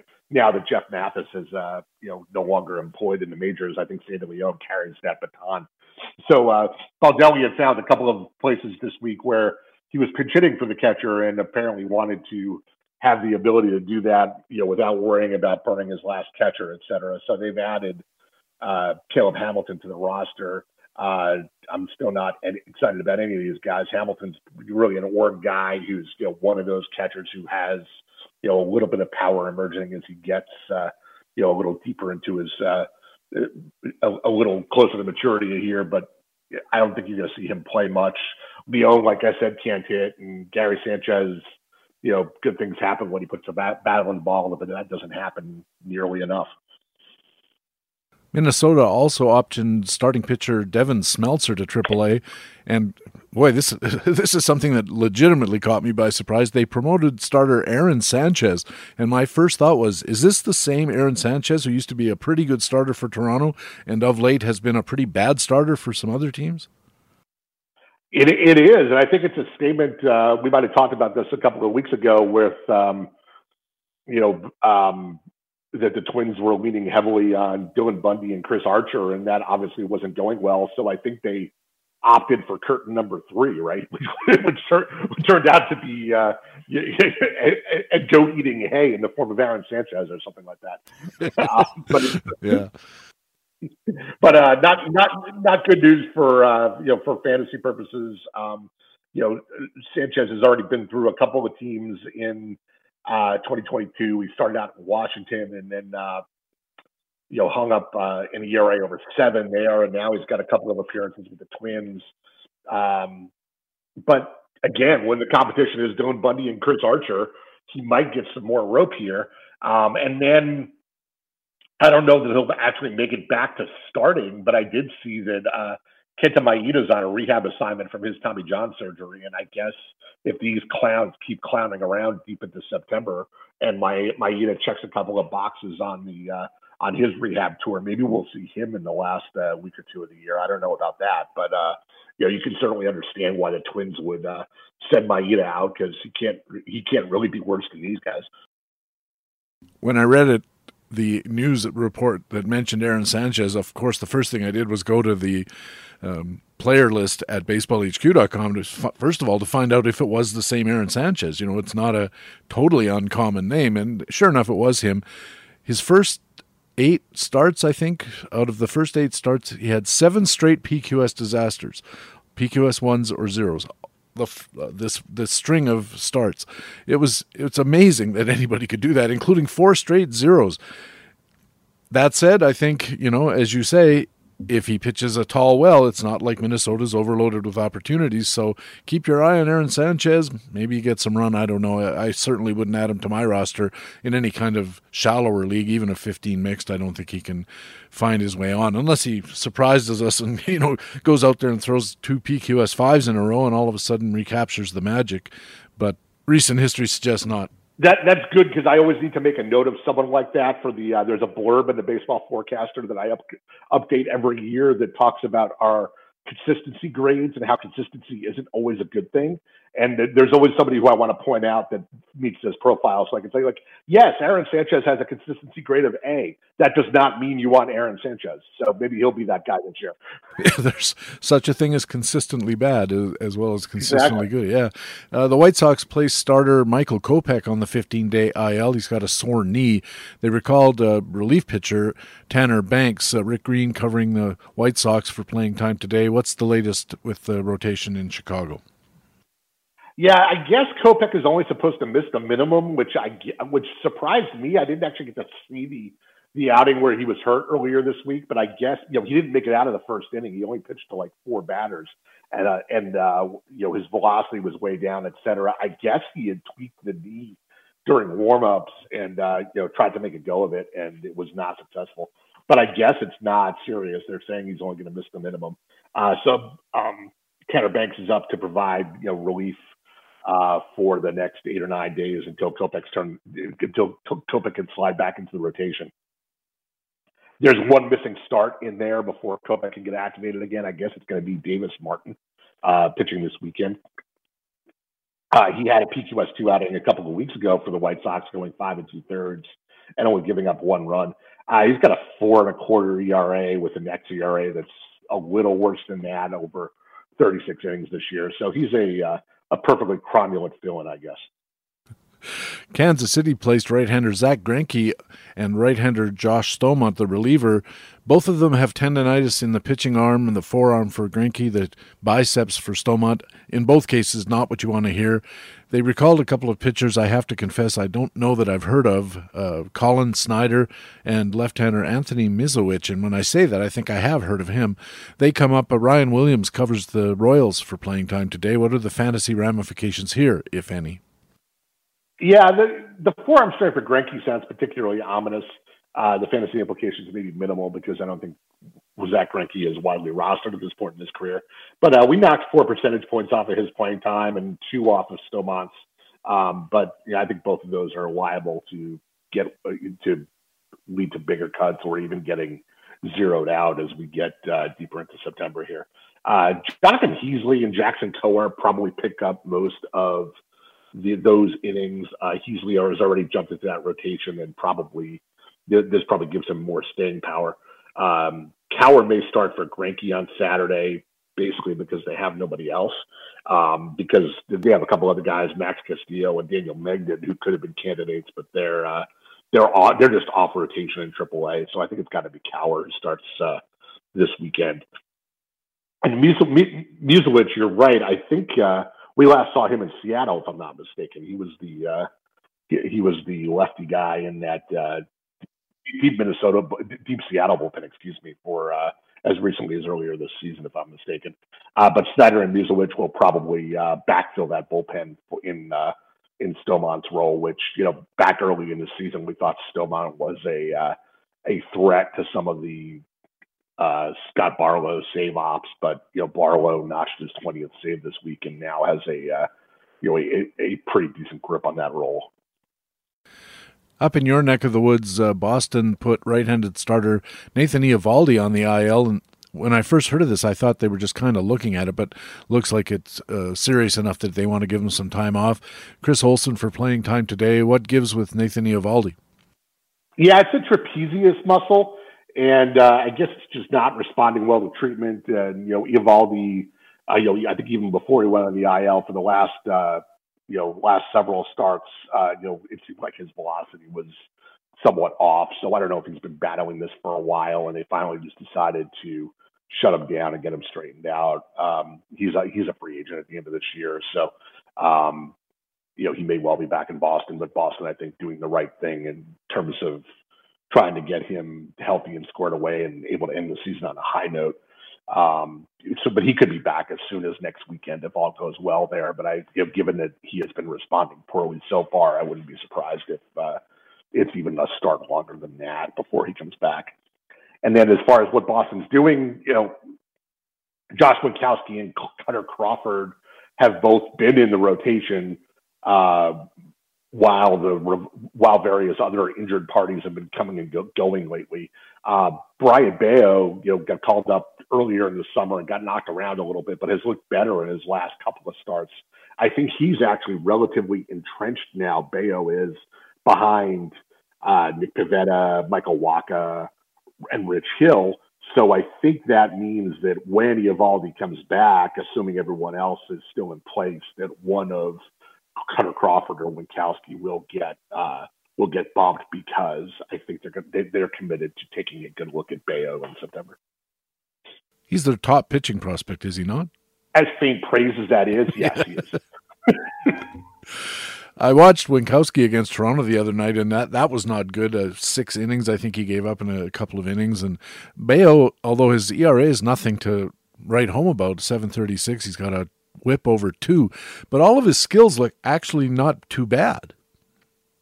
Yeah, they do. And he came up, he's one of those guys that profile-wise, you weren't too surprised to see him struggle because, it's sort of the command isn't quite there, right? And that's the kind of guy who often has a rough transition into the majors because you're not getting as much help on swings out of the strike zone in the majors as you are down in the especially the lower minors. But in his start earlier this week after getting called up, for his most recent stint against the Jays, it was 1 walk and 7 strikeouts, which is much, much better than what we saw in his first stint.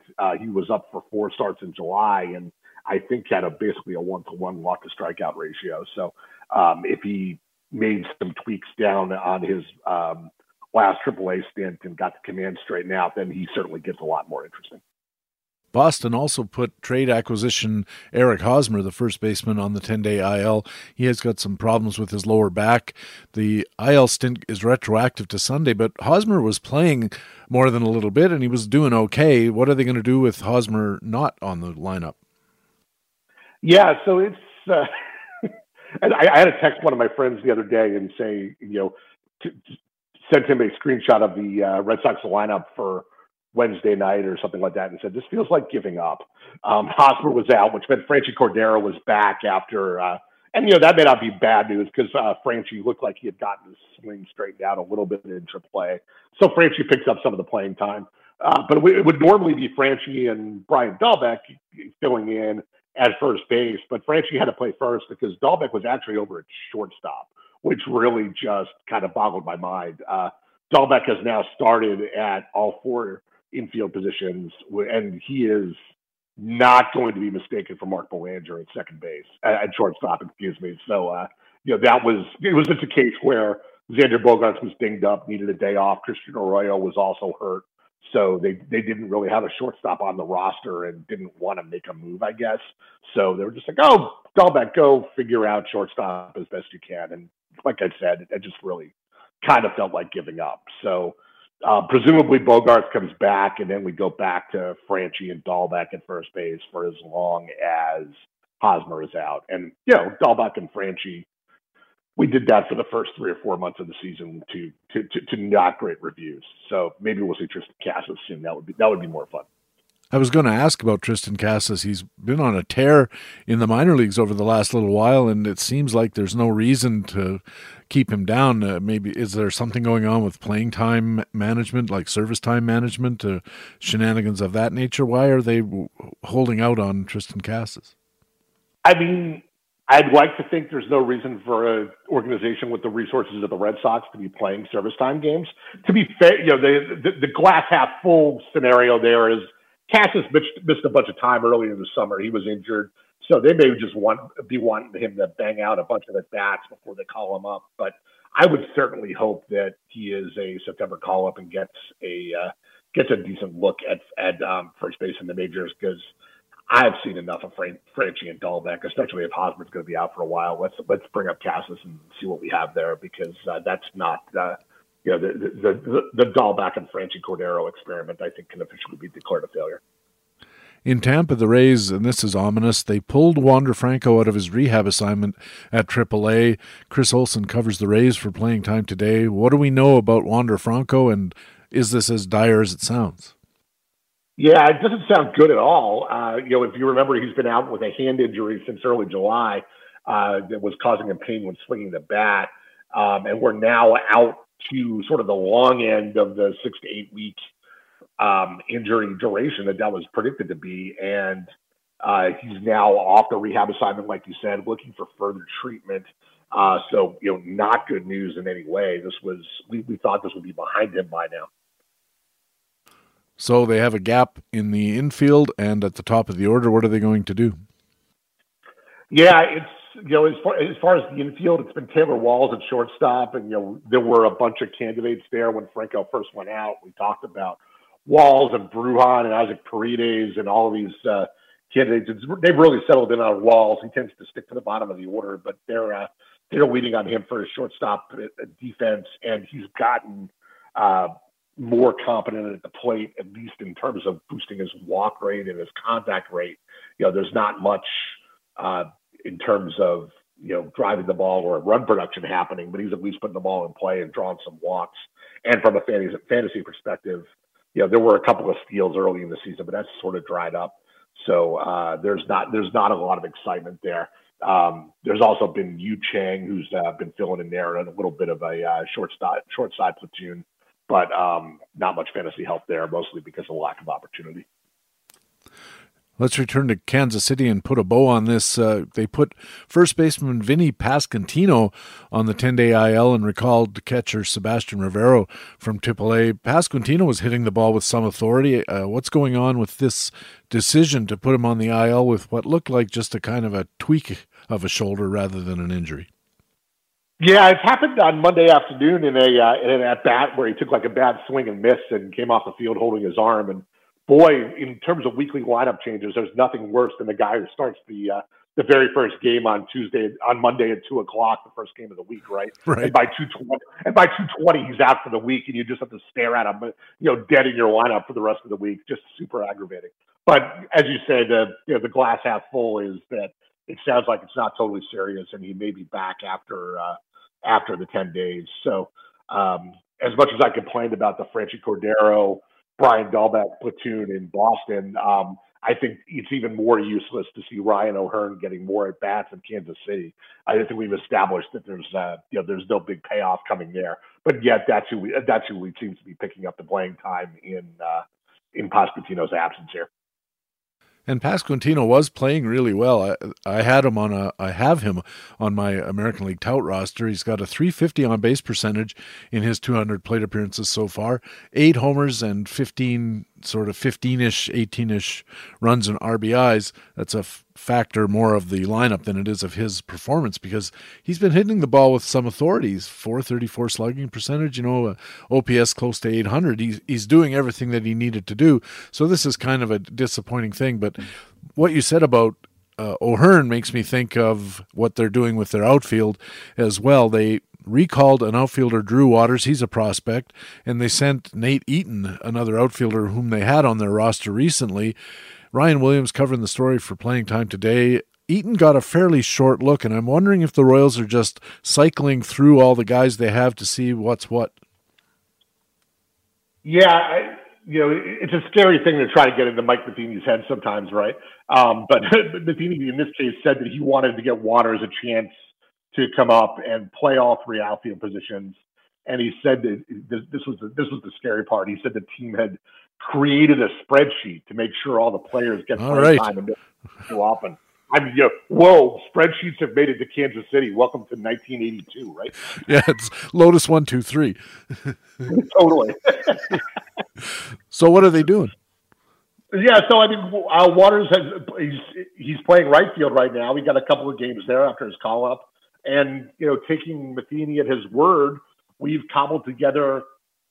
I think it's 65% share of the playing time for him, expecting him to, jump around and appear in all 3 outfield spots, a couple of days a week, essentially. And most of that playing time that we allocated to him came at the expense of Eaton since he's back in AAA. And of course, his cup of coffee of 10 games was unimpressive with a 190 batting average and a sub 600 OPS. He did steal a couple of bases, but I guess that means he was running wild, considering he probably only got on first base about 3 times with those numbers. And then we shaved the rest of the outfielders out there to make that allocation for Waters. And meanwhile, I'm going to guess that catcher Sebastian Rivero is not going to be the kind of guy who's going to turn a fantasy season around. He's in a lineup that has Salvador Perez. When Perez is not playing or DHing, then they can stick MJ Melendez in there. This guy looks like he's going to be primarily used to hold down the end of the bench in the event of a high wind. Yeah, I think that's exactly right. He's the emergency option when one of Perez and Melendez is DHing and the other one is catching, that they don't have to nuke the DH spot if they need to put the other one behind the plate. Not nothing, but also not a fantasy asset. Hey, Ray, thanks a million for helping us out, and we'll catch up with you again next week. Sounds great. Thanks, PB. Ray Murphy is a co-general manager at Baseball HQ and a columnist at the site, and covers the American League for us here at Baseball HQ Radio. Next up, it's part 2 of our feature expert interview with Joe Orrico from SportsEthos.com and the Fantasy MLB Today podcast. Joe will be coming to the plate for his second at-bat next on Baseball HQ Radio. Right now, though, I want to let you know about another great article at BaseballHQ.com. In the Speculator column, columnist Ryan Bloomfield looks at September playing time experiments that are worth watching, including the pending arrivals of Arizona outfield prospect Corbin Carroll and Baltimore shortstop prospect Gunnar Henderson. And, of course, Albert Pujols' run at 700 home runs. Ryan also looks at takeaways from the September schedule. And don't miss the next edition of Baseball HQ Radio. It's another Friday full edition featuring an expert interview with Rob DiPietro from the Pull Hitter podcast, plus all our usual great stuff, National and American League news analysis, and our Baseball HQ commentaries, and Rob DiPietro next Friday on another Friday full edition of Baseball HQ Radio.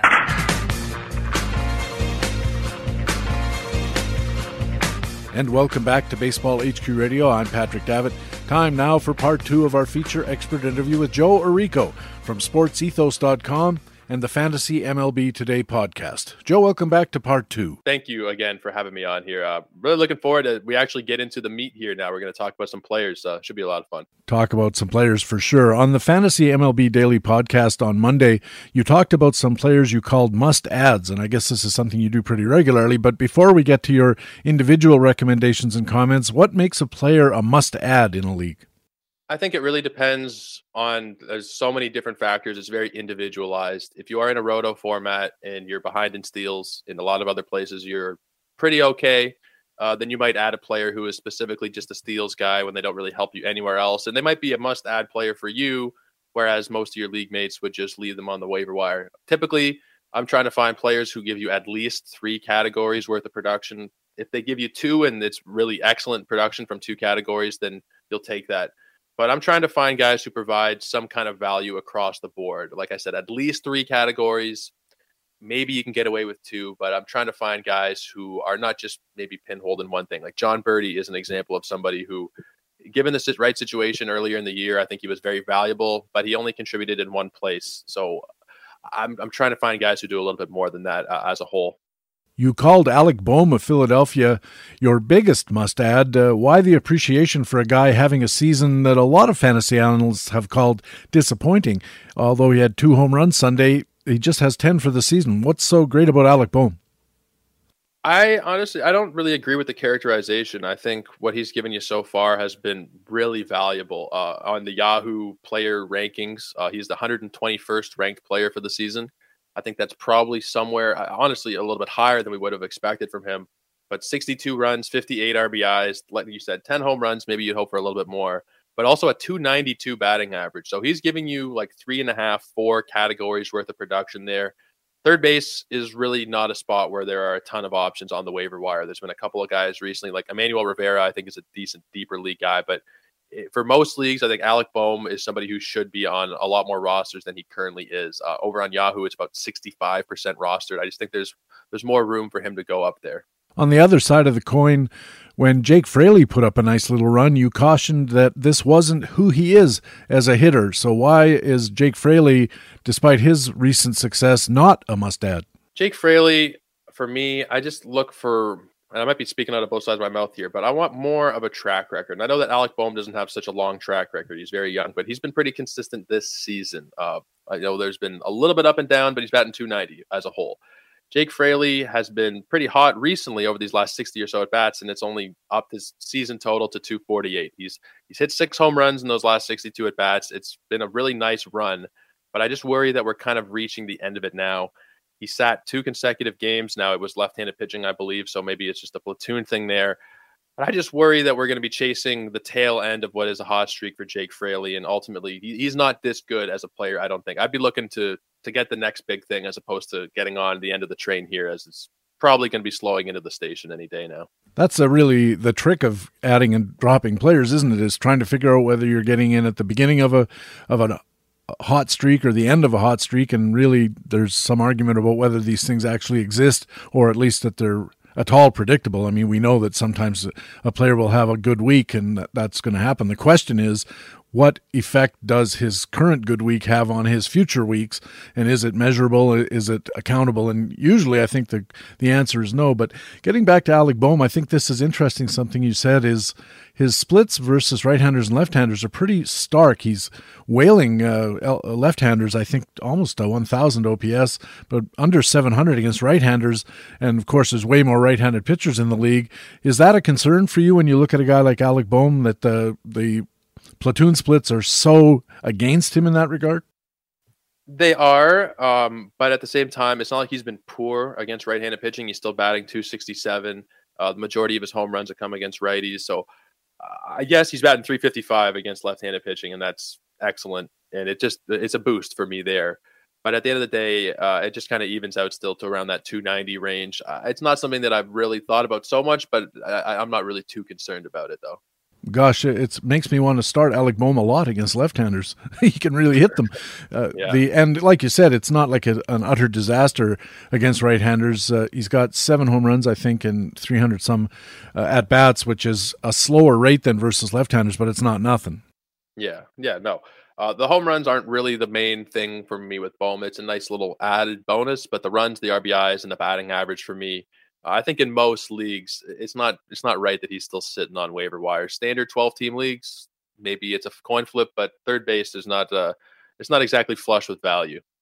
One of the stories of the year has been taking place over these last 10 days or so. Albert Pujols all of a sudden looks like he's 27 years old again and smacking home runs all over the place and generally being beloved wherever he goes. But where are you on Albert Pujols as far as a pickup or a must-add? Well, I have to admit a strong bias towards Albert Pujols. When I played baseball, I wore number 5. I was a huge diehard Albert Pujols fan. And this has actually been, believe it or not, statistically, from what I remember seeing, it was a tweet. I don't have this thing in front of me, but it's the best 2-week span that he's ever put up in his career. It's really, at this point, for me, if you're in a daily changes league, he's a must roster player. If you're setting your lineups weekly, maybe it's a little more touch and go because he's going to sit sometimes against righties. Although that has been changing a bit recently. He has played the odd time against right-handed pitching, but he's a daily changes darling for me at this point. I think a lot of, even possibly maybe in a deeper weekly format, sure. I think that it can end any day now. This is kind of a miracle run, and maybe there's just something that you're not going to find on the stat sheet there in terms of Albert Pujols wanting to get the 700 home runs. That might be a factor. Maybe opposing pitchers aren't pitching him as hard, hoping that he'll get it. Some people might not really care. I remember when Miguel Cabrera was approaching 500 home runs, there was a pitcher, I forget which one, but said, I'd be honored if you hit the 500th home run off of me. So maybe that's something too. Pitchers aren't quite given that they're 100%. I don't know. That's complete conjecture on my part, but I think that this is probably more fleeting than something that we can hope for the rest of the season, unfortunately. But right now, add him up while he's hot. Yeah, and I wonder, especially against left-handed hitting, I think this is something more than hot. He's always been able to hit them, and all of a sudden now he's hitting them again. I don't know. I like Albert Pujols, too. I grew up wearing a number 5, too, but mine was Johnny Bench. But, you know, Pujols, Bench, you can't really go wrong on either one of them, I guess. You said you're quite a bit less enthusiastic about Evan Longoria than you used to be, and I guess that's kind of speaking for all of us. But what has taken the bloom off Longoria's rose for you specifically this year? Mostly it's just not being on the field consistently. When he is playing, he is typically performing. I mean, we've seen him the last couple of days. He's hitting home runs. For the season, he's batting just a shade under 260 and is 185 at bats, 12 home runs. He's been all right when he's been out there. I just don't think that we can really rely on him to stay healthy at this point in his career. He's somebody who is more or less available everywhere. He's currently owned in 6% of leagues on Yahoo. If you want to take a flyer, I would be okay with it, I guess. But if he got hurt today and they said he was out for 2 weeks, I wouldn't bat an eye. It's just something that we've kind of come to expect with Longoria. I'd probably go for somebody a little more durable. Like Alec Bohm. Like Alec Bohm, exactly. If you still can, a lot of competitive leagues, Bohm's not going to be there. But, and again, even as I say durable, who the hell knows who's going to be durable? But try and aim for guys who are not so injury prone is what I would generally tend to advise. I've always found it kind of hard to calibrate these injury situations because I start thinking to myself, well, what is the injury itself? What's the usual time to recover? What's the age of the player? What's the player's injury history? What's the team's reputation for helping their guys recover and return to action? So that there's quite a mix of influences that we have to parse through. How do you balance those various factors when you're assessing player injuries? I try and really, really look at it on a case-by-case basis. Even if there's a team that's really great at bringing guys back from injuries, maybe they're a little bit older, maybe it's their second particular, Tommy John or whatever. Maybe there's something that's outside of the team's control that you have to look at. I try and really individualize these assessments of injured players. Now, for the most part, once a guy gets injured and it's anything more so than your standard 15-day IL stint, I'm likely dropping him. Now, I don't really tend to hold out so much hope, especially before the season, that you're going to get value out of injured players. So I tend to try and avoid them as best as possible. If one of my guys gets hurt this season, it was mostly Adalberto Mondesi, Walker Buehler. Those guys, I've been cutting them right away. And now a lot of people are still holding on to Walker Buehler before this surgery, but I tend to try and, churn them out and get the newest, hottest guy in the lineup, as opposed to hoping for a guy to come back from an injury with all the rehab starts he's going to have and then hope that they return to form after several months. I tend to just move on in those cases. Something that just jumped into my head is the amount of time left in the season seems to be a factor that we should consider too, in the sense that if you have an Evan Longoria and you're looking at him and you think to yourself, I don't know how long this guy's going to survive, but he doesn't have to last that long this year to be helpful, because there's only 6 weeks to go. So it's not like you're taking him in mid-May and saying, I hope he lasts the whole season, because that seems like a bad bet. But at this stage, with 5 or 6 weeks to go, I think you can be a lot more liberal about guys you're willing to take chances on. And that's a totally fair point. I just think for the most part, a lot of leagues that I play in have limited ads, whether it be for the whole season or for the week. Usually it's 4 ads per week. I just worry that if there is an injury there, maybe, a Wednesday or a Thursday, he goes down. And I can't really get over this in my head with the injury thing with him. If he goes down at that point in the week, you've already used a couple of your ads, then you're kind of handcuffed. You have to add somebody there for him. I would try and go first for somebody who maybe has a little more eligibility. If they do have a second position, that's always appealing. But, maybe you are changing my mind a little bit here as we go through it. If you want to take a shot on Longoria, I'm not gonna kill you for it. I just think it's a little too risky for me at this point. We're entering into the playoffs for head-to-head leagues anyway. If he does go down, especially in a weekly changes league, it's not going to be pretty. That's where I'm coming from on that one. Yeah, and that's something, I don't play those leagues, so it never pops into my head. But because you're coming into playoffs, it really kind of is the reverse of what I just said about there's a lot of time left in the season, because if you're in a single knockout tournament in your playoffs, there is no time left in the season. The season is now, and it ends on the weekend. If you don't get through it, then you're done. So in those situations, I think it's the Evan Longorias of the world are even worse bets than they would have been in May or what have you, than they would be at this same time of the year in a full season format like regular rotisserie. Yeah, I'm pretty torn on him as a whole. I grew up really liking Evan Longoria. I used to go down to Florida and see some games down at Tropicana Field. Beautiful field. I don't know why we chose that one. But I really admired the guy for a lot of years. Like you said, the bloom has kind of come off the rose a little bit in recent seasons. And maybe I'm not viewing him in the lens that I should be. He still can have value when he's out there. I think it's a landmine. Were you kidding when you said that about Tropicana Field? Oh, absolutely. It's a nightmare. It's an absolute nightmare. I was going to say, I went to a game there once, and it was the second worst place I ever watched a pro baseball game. The first worst being the Kingdome in Seattle, which was ghastly beyond belief. You made an interesting point in discussing Keston Hiura. He's burned you in the past, and that has affected your assessment of him, even though he's having a better year now and he's available in some of your leagues. His own personal history with you has colored your opinion about your willingness to take him on. How does that work for you? Typically, now this is not anything scientific or analytical, but if I get burned by a guy in 1 year, I'm typically avoiding them the next year, and I think that's more the human element, the emotional side. It was Luis Castillo for me last season, who I drafted pretty high up. I thought he was going to have a Cy Young-worthy season, and it was an absolute nightmare for the first 3 or so months for Luis Castillo. So even where he fell to me in drafts this season, I tended to avoid him just because, fool me once, shame on you, fool me twice, shame on me, that kind of thing. With Keston Hiura, it was kind of a similar story last year where I drafted him pretty high up. I was thinking he could replicate what we saw during the shortened 2020 season. And then we just saw total inconsistency. Last season, he batted 168, in 173 at-bats. Now, granted, this season, what he's done in fewer at-bats, he has more runs, more home runs, better average everywhere. He's been improved. I just don't really have a lot of faith in the Brewers and in his playing time. I think there's a couple of bad games in a row.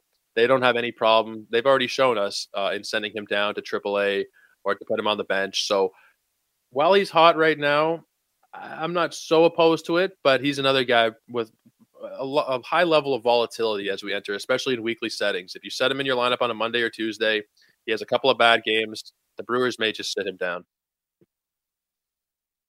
You're listening to Baseball HQ Radio. Patrick Davitt with Joe Arrico from SportsEthos.com and the Fantasy MLB Today podcast. And Joe, at SportsEthos.com on Monday, you had an article focusing on must-add pitchers.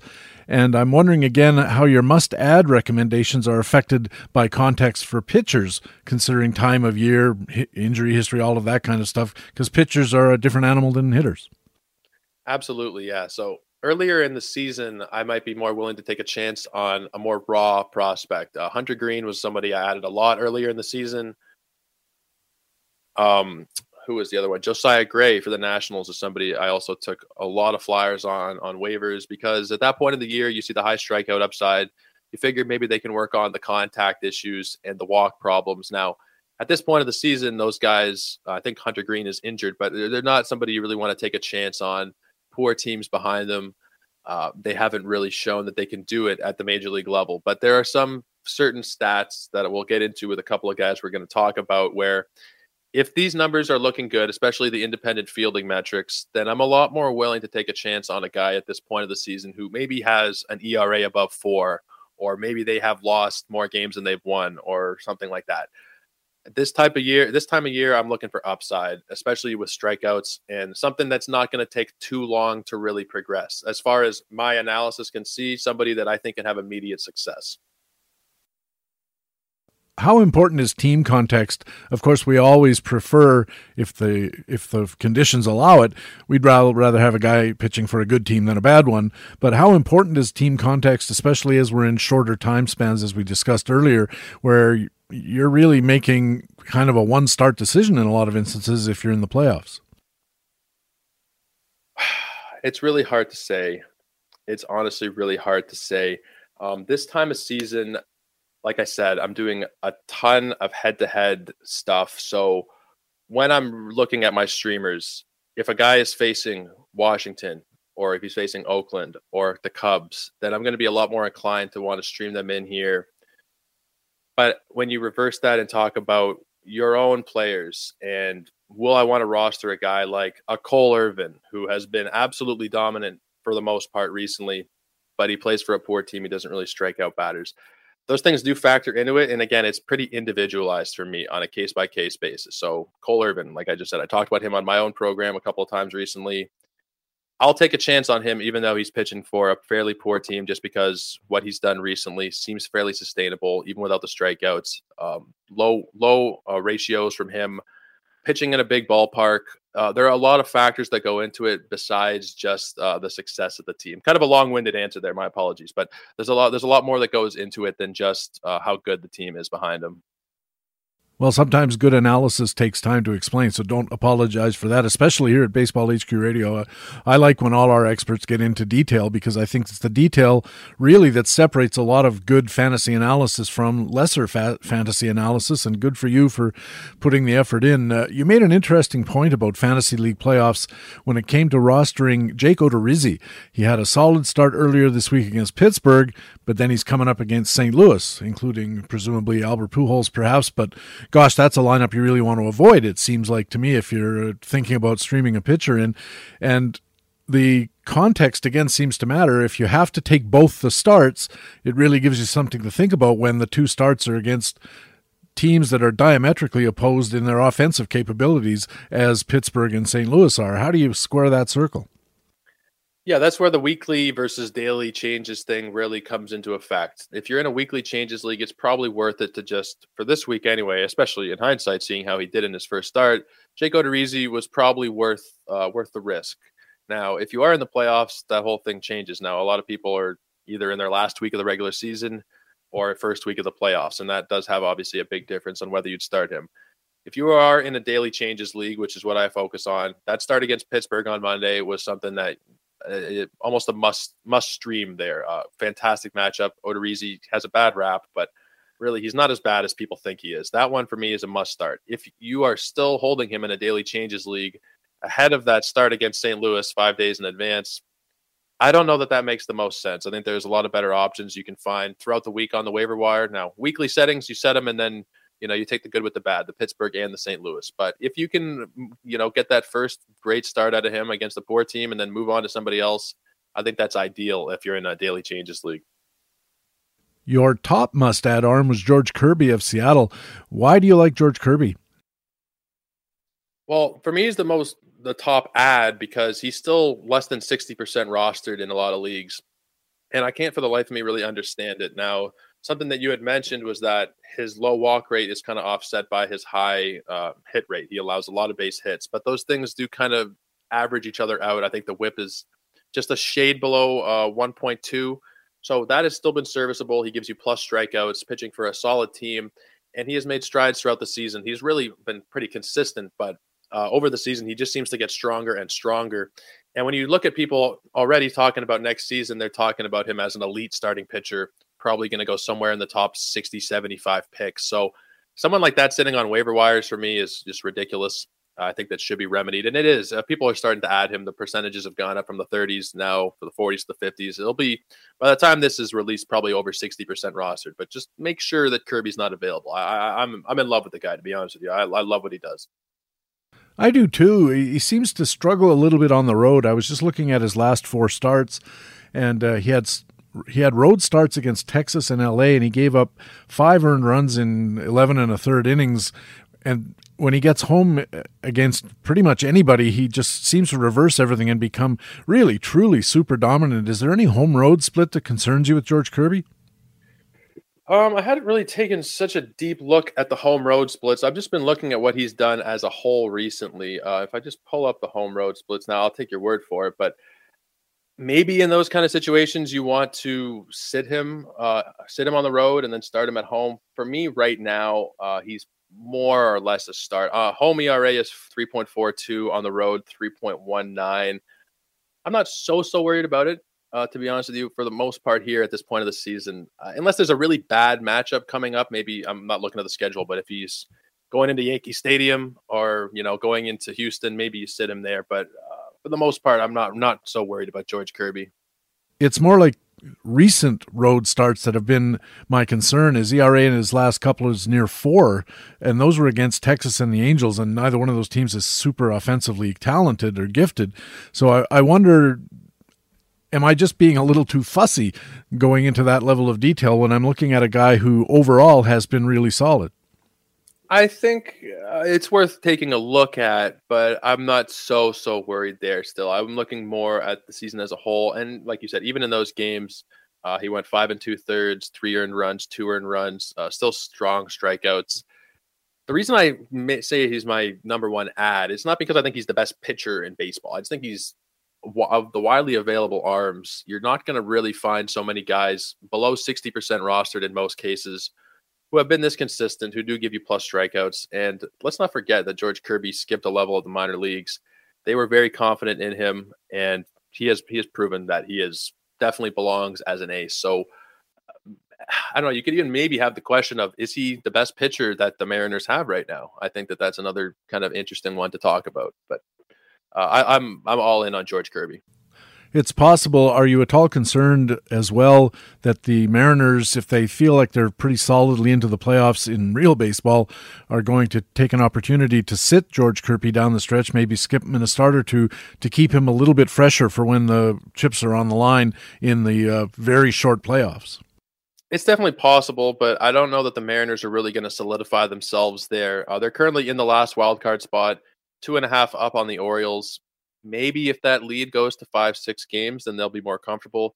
But you also got the White Sox knocking on the door there. Well, the American League Central is still figuring itself out, but it'll be one of the White Sox, the Guardians, or the Twins there knocking on the door behind them.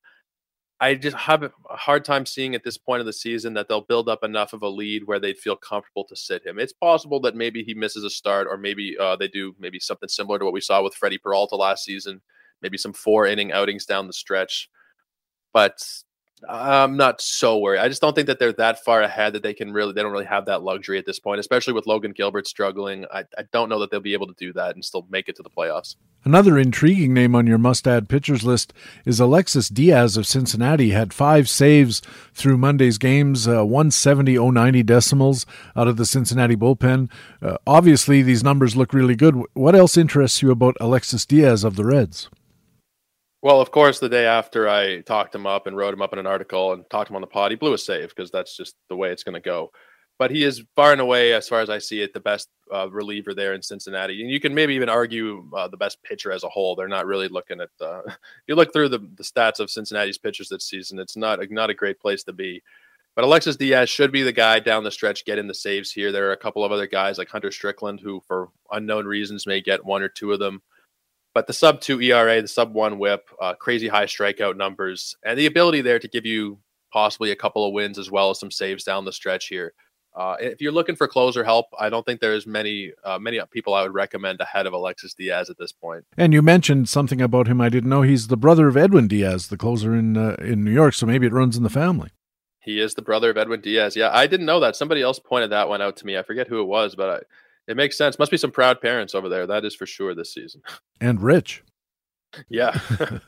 You called Milwaukee starter Aaron Ashby a prime example of why you dig deeper than your average traditional stats, as they're very deceiving when trying to determine how valuable he is from a fantasy perspective. Now, you're preaching to the choir for Baseball HQ radio listeners, but what did you mean? Well, when you look at Aaron Ashby's standard numbers, he has 2 wins and 10 losses. His ERA is 4.58. Most pitchers, you'd look at that without looking at the name and you'd say, I don't want him anywhere near my fantasy team.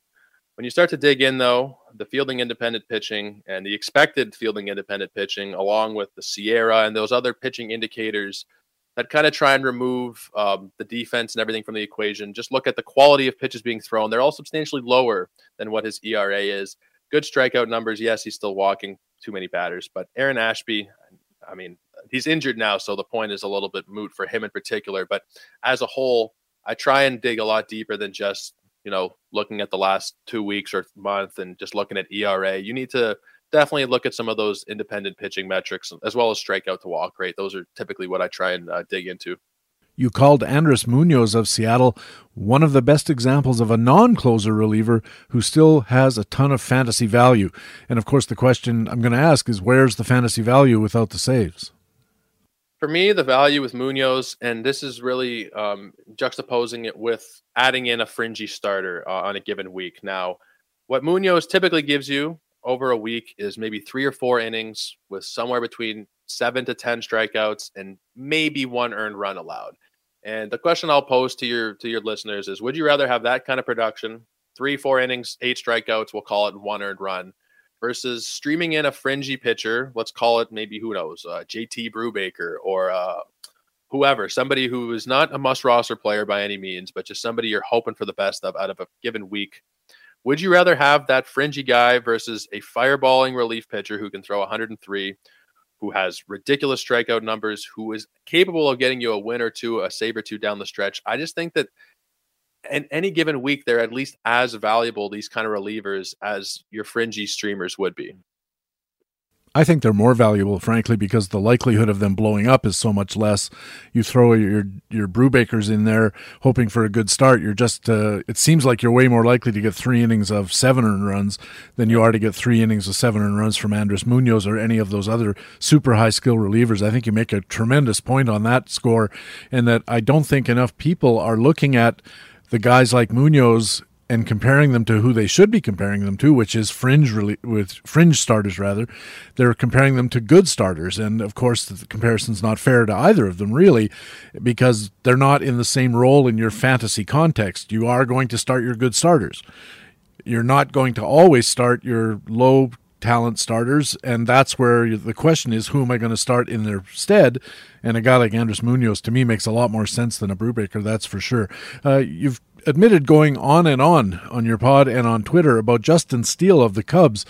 I don't see it. What's going on with Justin Steele? I just wanted to quickly say one more thing with Andres Munoz, that he is one Paul Sewell bad pitch away from the closer role as well. So on top of all the other value we talked about with him there, he could potentially, get into the closer role if something were to happen. Now, with Justin Steele, it's again the availability. He's less than 40% rostered in Yahoo, and I've gone on about Yahoo roster percentages today. It's because typically what I focus on. 38% rostered. Over the last month, 26 innings, he has 39 strikeouts, a .68 ERA, and granted, a 110 whip, higher than his ERA. A little bit strange there. But he has been, for the season, pretty damn consistent. I mean, for the year, his ERA, I had it up and now it's gone. His ERA, I believe, is in the 3-ish range here, 3.25 for the season. The whip is still a little bit high, yes, but he's been giving you crazy high strikeouts and really low ratios now for a while.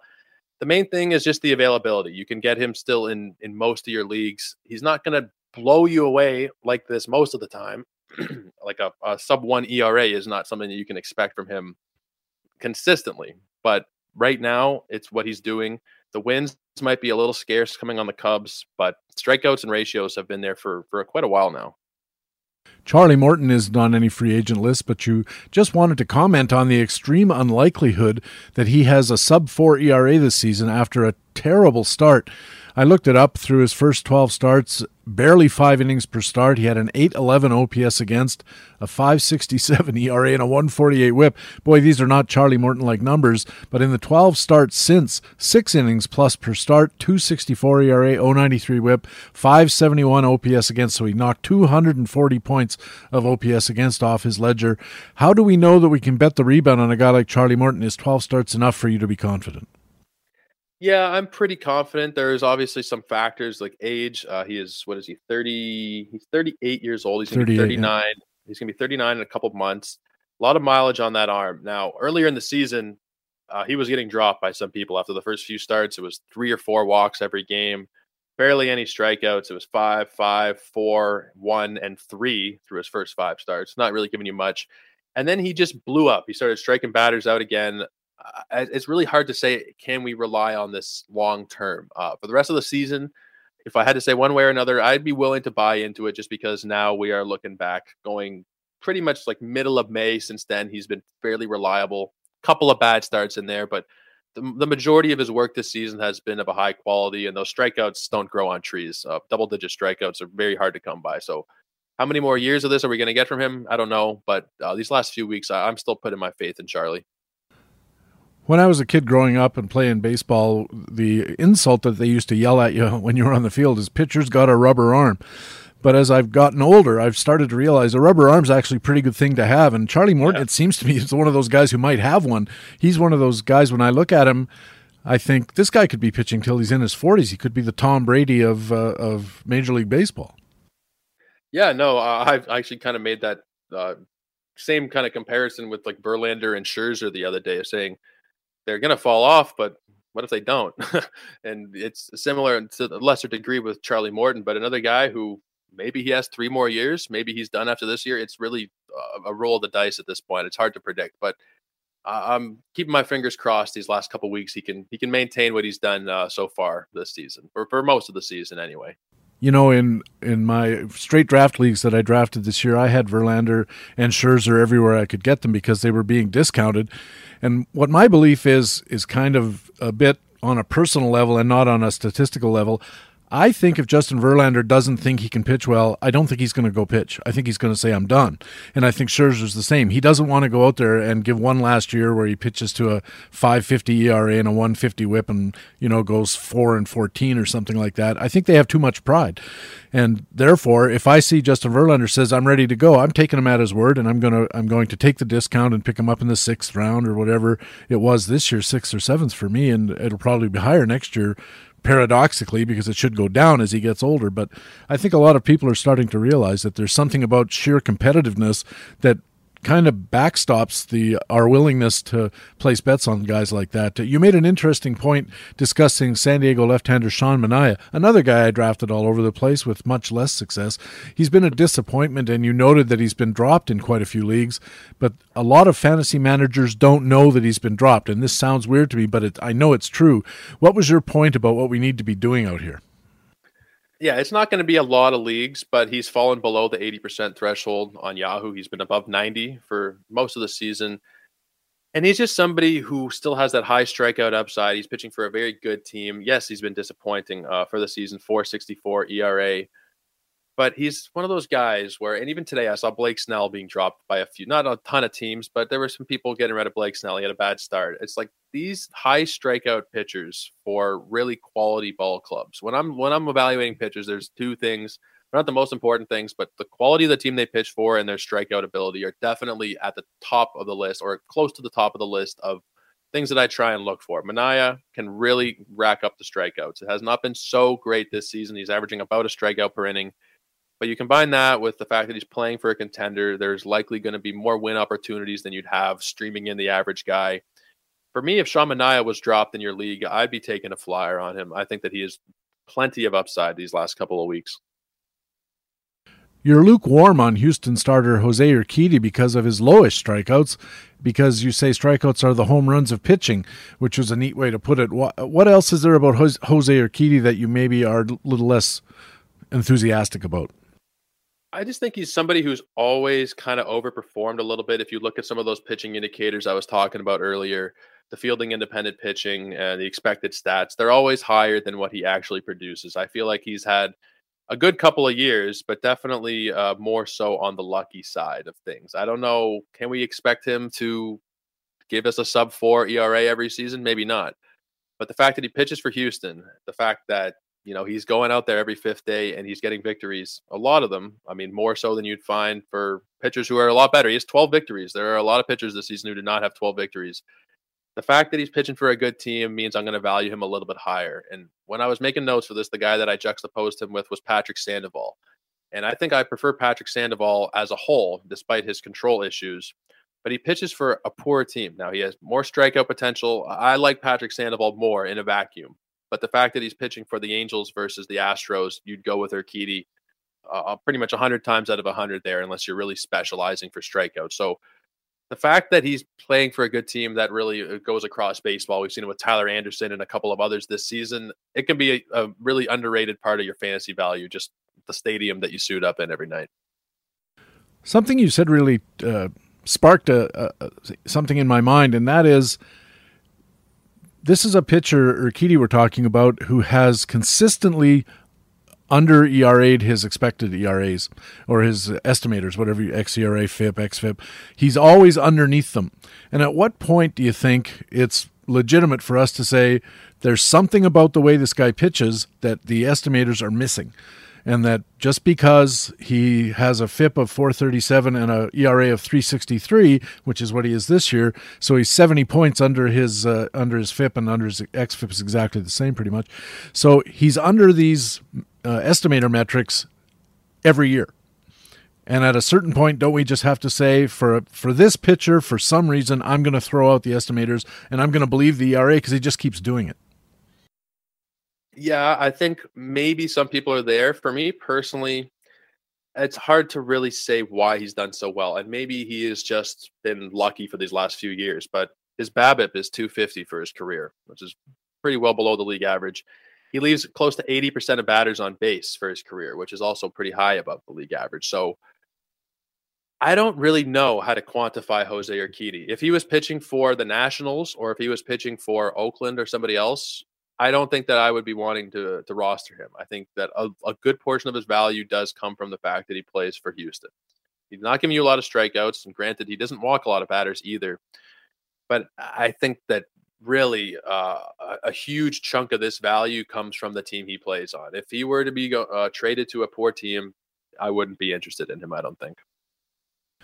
He's a really fly ball oriented pitcher too, which is something that ordinarily would kind of increase his ERA and lower his WHIP, and it seems to be that his ERA has been pretty stable anyway, around where we would expect given the left on base and BABIP stats. I don't know. I think these Jose Urquidy guys are pretty interesting from that point of view. There's always 4 or 5 of them every year that you look through the results and you compare them to the metrics and you say something here's just out of alignment. Not just pitchers, hitters too. You've got a guy who strikes out a lot and doesn't walk very much and still hits 320 or something like that. And you look at this guy and you think this can't happen. And then the next year he does it again. And the year after that he does it again. And after a while, I just wonder that you just have to put an asterisk by him on your cheat sheet and say, ignore this guy's metrics because for some reason they just don't apply to him. Yeah, it's definitely, if he does this again next season, then I'll be all with you. But I just think there's going to be 1 year where Keedy has a ERA above 5 and we'll really see the true version. Now, he's a guy, like, of all the players we've talked about today, he might be the hardest one to actually nail down. His stats all indicate that he shouldn't be doing this, but like you said, maybe he's just somebody we put an asterisk beside, and we draft and we hope for the best year after year, even though I think 1 year we'll probably see return to what it should be. I think after this call's over, I'm going to go over to Baseball Savant and see if he's somehow maybe getting a lot of medium-level contact on ground balls and fly balls, which are the surest outs that there are those cans of corn fly balls and those, balls that aren't hit soft enough to trouble an infielder and not hard enough to get by him. It's just a 4-hopper to short and he gets outs. Maybe that's something to do with it. He's just inducing some kind of weirdly soft contact or medium contact. It's really interesting though. And you did make a point in the podcast and in your writing about lower K pitchers on good teams maybe being more valuable than higher K guys on poor teams. And that's because of wins. But at the same time, we know that wins are really capricious as a stats. You can have guys who pitch very well for good teams and don't win a lot of games and vice versa. How do you find the right balance between getting the strikeouts, having the win potential because of the team, but they're on opposite sides of the seesaw? Where do you draw the line, or do you just do it on a case-by-case basis? It's more case-by-case, but this just goes back to the point about Sean Manaea and Blake Snell. Like, big strikeouts, pretty good team. Like, that's, for me, obviously you got to dig deeper, but those are really important factors, just baseline for value. Where do I draw the line exactly on wins versus strikeouts? I think, especially this season, we've seen some guys who have performed way, way above what they should have done. Tyler Anderson is the main one that comes to mind. You probably should prioritize the team a little bit maybe over the player. And even as I say that, it's like, well, maybe it should be the other way around. It's pretty much a coin toss for me.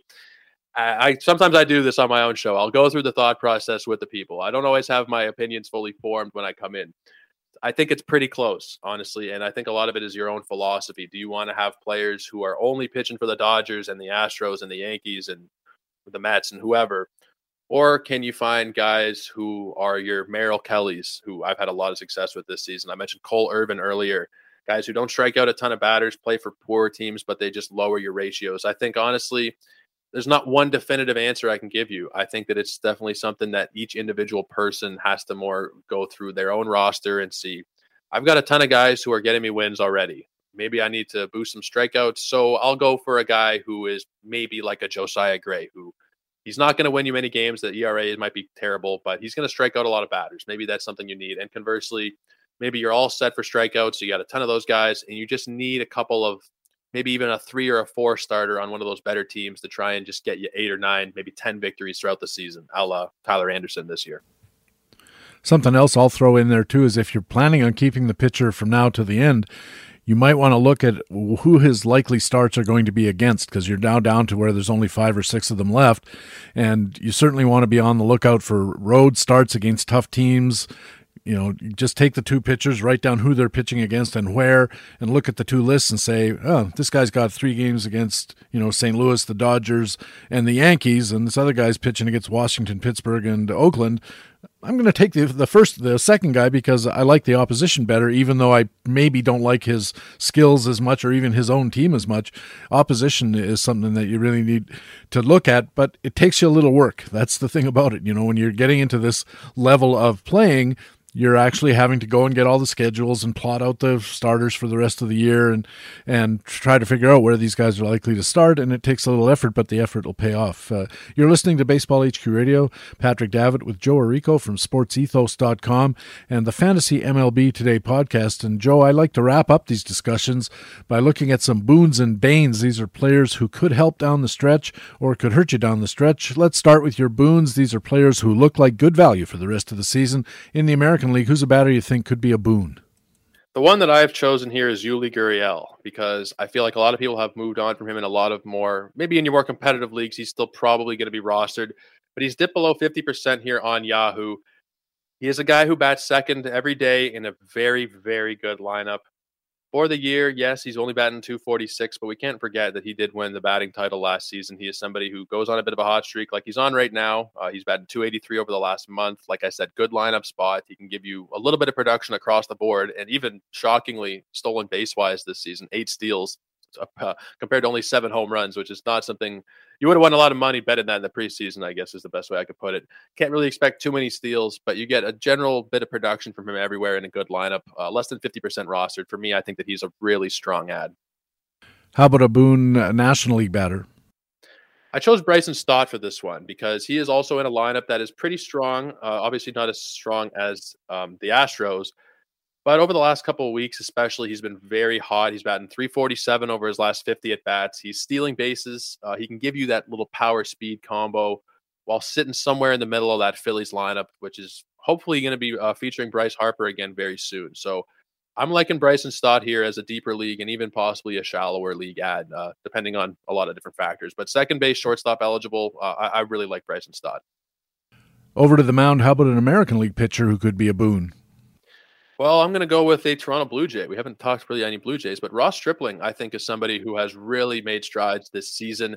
If you're looking at his repertoire, the percentages, what pitches he's throwing at what percent of the time are very similar to his all-star season in 2018 with the Dodgers. Recently, especially Ross Stripling, really the whole season, there's only been one start where he's been above 3 earned runs, which is way back in May.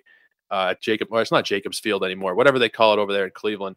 One start where he'd allowed more than 3 earned runs. For the season, a 2.84 ERA, a 1.04 whip. Another guy who's less than 50% rostered, pitching for a very good team in Toronto. Fingers crossed. Hopefully they stay a good team. But I think Ross Stripling is still pretty undervalued, especially considering what he's done in the second half. I'm surprised, too, that we haven't ended up talking very much about Toronto. Since you live in Toronto, I live down the road in Waterloo, and my wife's a huge Jays fan. We're going to the game this weekend, as a matter of fact. I'm a Reds fan, so I kind of adopted the Jays about this time of year because there's nothing to root for with Cincinnati. But Ross Stripling's been terrific. We watch a lot of the games, and he very quietly kind of started off in that swingman, kind of long relief, occasional start guy, and he's almost become the linchpin of that entire rotation. And I think that's important because a big part of guys like that having success for fantasy purposes is, does the team trust him? Will they throw him out there every 5th day? And at this point, I think they have to throw Stripling out there, and I think they're happy to do it. So Ross Stripling's a really good pick. How about in the National League, a pitcher who could be a boon? I've chosen Alex Cobb because he's been somebody consistently where we're talking about the independent pitching metrics. The whole season, he has been one of the more unlucky arms across all of baseball, really, and it started to correct itself over this last month or so. Alex Cobb is somebody that really, heading into the season, a lot of people were hyping up. I was not huge on him, but I was definitely had some shares, and I still do. But a lot of people gave up on him because of really rough bad luck for those first, I guess it was 2 or 3 months. He's got the ERA below 4 now. He's a plus strikeout pitcher. Granted, he's only got 4 victories this season. San Francisco is about a 500 team. Hopefully, you'd get a couple more of those down the stretch with some more correction and luck with Alex Cobb. I just think he's a very widely available arm who can give you good strikeouts, some wins, good ratios. Overall, not many pitchers I'd prefer to grab off waivers in the National League than Alex Cobb. Over to our Banes. How about an American League batter who could be a bane for the rest of the season? I've gone with another Blue Jay here, and I think it's because he is so highly rostered, and he's not really doing much for you at this point. It's Whit Merrifield. I've gone with Whit Merrifield here. He has entered into more of a platoon in center field with Jackie Bradley Jr., which on a human level for Whit Merrifield must really be terrible as somebody who was an Iron Man, 500 and 600 straight games, and now he's platooning with Jackie Bradley Jr. It's got to be a hit to the confidence. When he's been out there with the Blue Jays, he's been not too bad, but I think he started 12 out of 17, 12 out of 18 games, and he's still in that 90% roster range. I don't know if a part-time player at this point of the season in crunch time, you need all hands on deck this time of year. I don't know that Whit Merrifield is really going to do so much for you outside of play 3 times a week, maybe get an odd steal here and there, but I'm pretty ready to move on from Whit where I still have him. Yeah, and the power just disappeared as well. And I think Whit Merrifield is one of those guys. He's appeared on the Baines list a lot this year here at Baseball HQ Radio. And I think it's because there's a certain resistance to getting rid of your sunk costs in fantasy baseball. People invested a second or a third, maybe even a fourth round pick on Whit Merrifield, and he just stinks out the joint. But the owner says, I can't drop him because I spent so much to get him. And sometimes that's not the right way to think about it. You have to say, I made my bet, I lost, I got to move on. And I think Whit Merrifield is a classic example of that for sure, especially in leagues where there are alternatives. I mean, I play in American League only, as I mentioned, and you got to keep him because there's literally nothing you can replace him with, so you might as well. How about a National League batter who could be a bane? The one that I've chosen here is somebody that I've already dropped wherever I had him. That was Marcell Ozuna. Now, he's still sitting around 50% rostered for whatever reason, even though he's not playing. There was that one bizarre game a few days ago where he started against Houston, and everybody was thinking, what the hell is he doing in the lineup here? He's been outcast, but he was in the lineup for that one game, and that's all he's played now going back. It was August 21st, and that's the only game he's played now since August the 15th. So he's not in your lineups. He's not playing. He's being dropped. People are starting to move on from him, but he's still sitting around 50% rostered. Get him out of there. Go add in a Lars Nootbaar or maybe even a Jake Fraley or somebody like that who's actually playing and producing right now as opposed to just a zero on your bench. Add Yuli Gurriel. There you go. Back to the mound. How about an American League pitcher who could be a bane? I went with Johnny Cueto for this one, and he's another guy who maybe he is just fantastic down the stretch and he keeps this up, but he is a guy where the metrics are showing that he has been very lucky. He does not strike out a lot of batters. He has 73 Ks in 118 innings. Wins are going to be kind of hit and miss, you'd figure, on the White Sox. I think that a lot of people are going to start him. A lot of people are adding him already. He's about 60% rostered because of how strong he's been recently. But he is also a guy who you cannot rely on as far as you could throw him, I think, in these playoff matchups. All it takes is one bad outing for your season to be derailed at this point. And Johnny Cueto is very rostered and very capable of having a stinker here down the stretch. And finally, how about a National League pitcher who could be a bane? Similarly, I'm not so worried about him, but if I had to choose one here, I would go with Eric Lauer because, yes, he is another guy who has put up some good numbers, especially these last two starts were good against the Dodgers, but he is also a guy where the expected stats and the independent pitching stats are a lot higher than the surface numbers. So everybody's going to be starting him down the stretch, especially after two strong starts against the Dodgers. I just worry a little bit about, first of all, how far will the Brewers push him? They're not playing for much this season. They showed us that when they were in first place and they traded Josh Hader. Granted, Hader hasn't been great, but they're now 6 games out of first. I don't know that they're playing for much this season. Will they be pushing Eric Lauer down the stretch to go 6-7 innings in those last few weeks of the season? I have a hard time seeing that. I think that he might be a bit of a booby trap here down the stretch. Joe Orico's boons: Yuli Gurriel of Houston, Bryson Stott of Philly, Ross Stripling of the Blue Jays, Alex Cobb of San Francisco, his banes, Whit Merrifield of the Jays, Marcell Ozuna of Atlanta, Johnny Cueto of the White Sox, and Eric Lauer of Milwaukee. Joe, remind our listeners where they can keep up with your work. First off, I want to say thank you so much for having me on, Patrick. It was great speaking with you again, and we're going to do it again on my show soon, I promise. But you guys can find me over on Twitter. I'm at Joe Orico99. JOEORRICO 99. That's where all of my stuff is posted out from, my podcast, my weekend articles. I do some stuff on Twitter when I have the time as well. Everything is over there. And also go check out sportsethos.com. That's where our other content is posted out: baseball, basketball, football. There's premium content if you guys are into fantasy or just even team content. There's a bunch of stuff. So sportsethos.com and on Twitter at Joe Orico99. Those are the places to find me. Why 99? I'm born in 1999. Oh, okay. I was going to say, I just doubted that there was 98 other Joe Oricos that you had to stand in the lineup behind, or I wondered if it was Aaron Judge or Wayne Gretzky kind of thing. There's actually another Joe Orico who does fantasy work. He works, I believe, with Fantasy Pros on the football side. No kidding. We connected on Twitter. I didn't think I'd find somebody else in this niche world we live in who has the same name as mine exactly, but you never know. You never know what you're going to find. It's a small world. Gosh, I'm glad that this Joe Orico could join us today. Joe, thanks a million for helping us out. I hope to see you at First Pitch Arizona if you're going. And other than that, I hope to make an appearance on your show before the season's over. That'd be lots of fun. It'd be great to be on the other side of the mic. We will definitely bring you on, and I will be seeing you down there in the desert. I have not booked yet, but definitely something I need to be doing. Yeah. I want to ask you a question, actually. Might as well. Maybe there are some viewers with the same question. Do I need to rent a car while I go down there, or is everything walking distance? In the first place, you'll be lucky if you can find a rental car. In the second place, if you find one, it's going to be $250 a day. I looked into it. The rental car situation in the U.S. and especially in Phoenix is insane.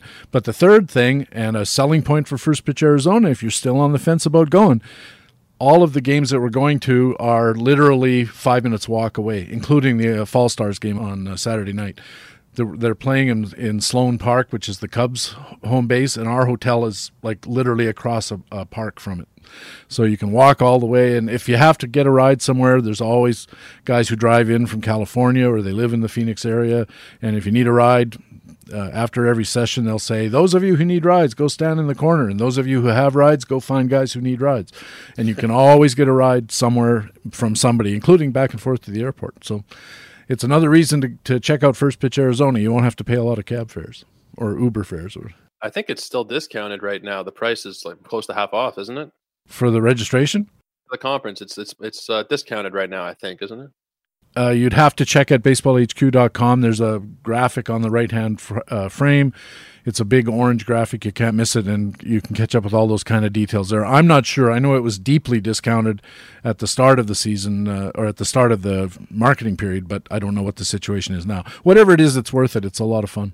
Oh, yeah. Even just from, getting to meet people that I've interviewed and have to buy you a beer at this point. We'll go sit, watch some baseball, talk some Blue Jays, but the social aspect is going to be great. The baseball aspect, I'm really looking forward to it. Should be a great time. It's going to be a great time. Joe, thanks a million for coming on. It was a real pleasure for me, and I hope you had fun.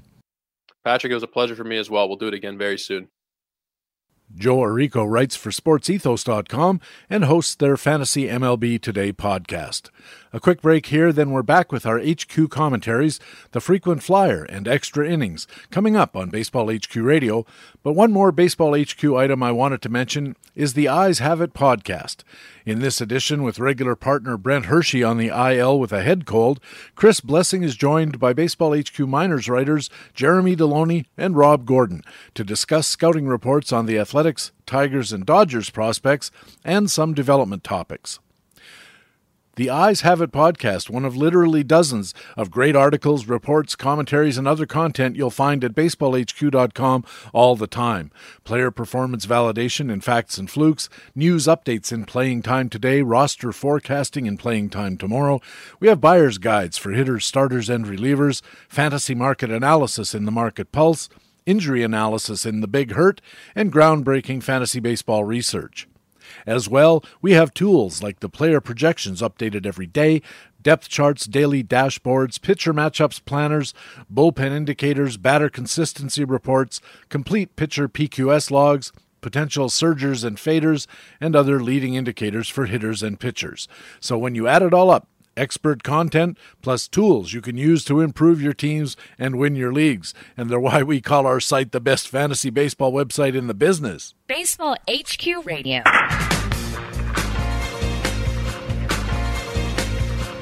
Hey, welcome back to Baseball HQ Radio. PD here. Time now for our regular commentaries. My extra innings comment is coming up, and leading off, it's the frequent flyer, a commentary on players who might be available in your free agent pool and who have the potential to get enough playing time and production to make them worth a spot on your roster. Here with a look at Chicago Cubs first baseman Matt Mervis is Baseball HQ analyst Alex Becky. He's bashed his way through the Chicago Cubs farm system. Now he's on the cusp of the majors, according to the Chicago Tribune's Megan Montemurro on August 24th. Even so, Matt Mervis tries to avoid looking at his numbers, the article continued. So maybe 24-year-old Chicago Cubs first baseman Matt Mervis avoids looking at his numbers, but his numbers might actually surprise you. In fact, he's arguably one of the top 5 hitters in all of minor league baseball. Justin Stone, the Cubs director of hitting, was quoted as saying in the same Tribune article. Currently batting .310 with 26 home runs while climbing quickly through 3 levels of the minors in 2022. He's one of those really good stories, Cubs president of baseball operations Jed Hoyer reportedly said last month. And maybe Mervis's really good story will get even better if he's indeed promoted to the big leagues this September. However, please keep in mind that Mervis probably isn't eligible for the Rule 5 draft this offseason, and he has only played in 180 minor league games thus far. In other words, perhaps there's no real reason for the Cubs to further accelerate his already rapid development.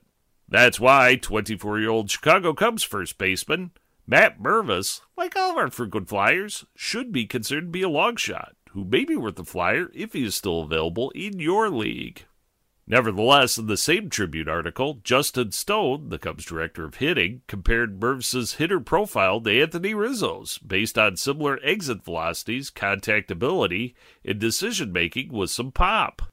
Therefore, taking a closer look at the numbers that Mervis reportedly intentionally ignores, we can see that Mervis' 79% contact rate is approaching our 80% benchmark on BaseballHQ.com for identifying baseball's best hitters. So he does have contact ability. Worth noting, Rizzo's 78% contact rate in 2022, often used as a leading indicator, perhaps may be comparable to Mervis' 79% contact rate in the minors. And what about decision-making? Employing Baseball HQ's batting eye ratio, which measures a player's strike zone judgment by comparing walks to strikeouts, we can see that Mervis' .4 walks to strikeouts batting eye ratio significantly lags behind Rizzo's current .59 eye ratio with the Yankees in 2022. Once again, while we are perhaps comparing and or demonstrating each player's decision-making ability via strike zone judgment in 2022, please remember that Mervis began 2022 at Single-A South Bend, further matriculating through Double-A to Triple-A Iowa by late July. Thus, his decision-making appears solid, perhaps making your decision to add 24-year-old Chicago Cubs first baseman Matt Mervis an easy one as our frequent flyer for this week. For Baseball HQ Radio, I'm Alex Becky at BaseballHQ.com. Baseball HQ analyst Alex Becky has his frequent flyer commentary here at Baseball HQ Radio every week. Before we get to extra innings, I'll have the answer to our little quiz question from the intro to today's edition of Baseball HQ Radio. Which reliever, meaning a full-time, zero-starts reliever, in the post-1976 free agency era had 30 combined wins over 2 consecutive seasons and 51 combined saves with 2 different teams? You'll have to be of a certain age to remember this one, but right-handed reliever Bill Campbell won 17 games and saved 20 for Minnesota in 1976, then won 13 more games and saved a league-leading 31 for Boston in 1977. Over the 2 seasons, he had a combined .298 ERA and .123 WHIP in 307 2/3 innings. They don't make them like that anymore. Now it's time for Extra Innings, my weekly commentary on baseball and fantasy baseball, and this week I'd like to talk about Rod Carew. When I was growing up and learning about baseball, one of my heroes was Rod Carew, and a commentary he posted on his newsletter earlier this month has renewed my appreciation. First, let me briefly mention some highlights from Carew's Hall of Fame career. He signed as a free agent out of Panama and came to the majors in 1967 when he was 21 years old.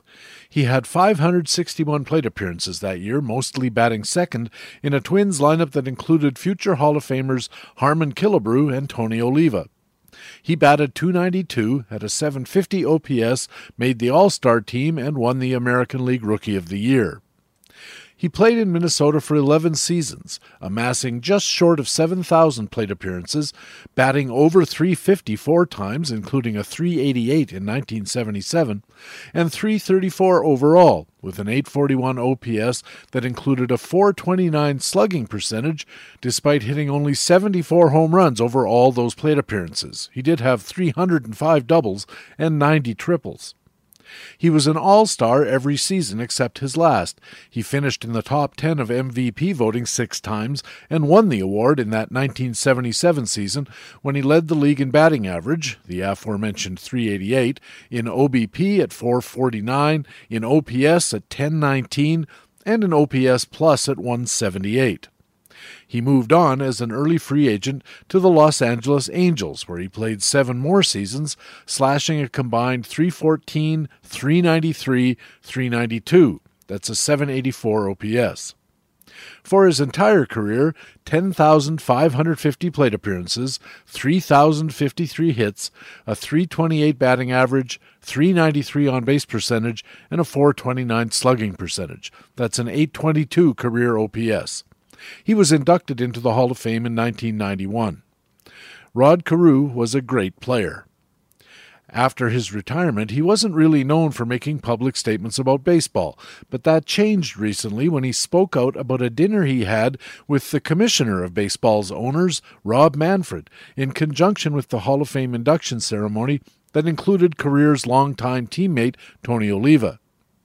A side note about Oliva. In Ball 4, Jim Bouton quoted manager Eddie Lopat of the A's as saying about Oliva, "The kid will never hit in the big leagues." Well, in the August 10th edition of Carew's newsletter, called, not surprisingly, the Rod Carew Weekly Newsletter, Carew details a strip that he tore off Rob Manfred. Here are some excerpts of Carew's comments to the commish.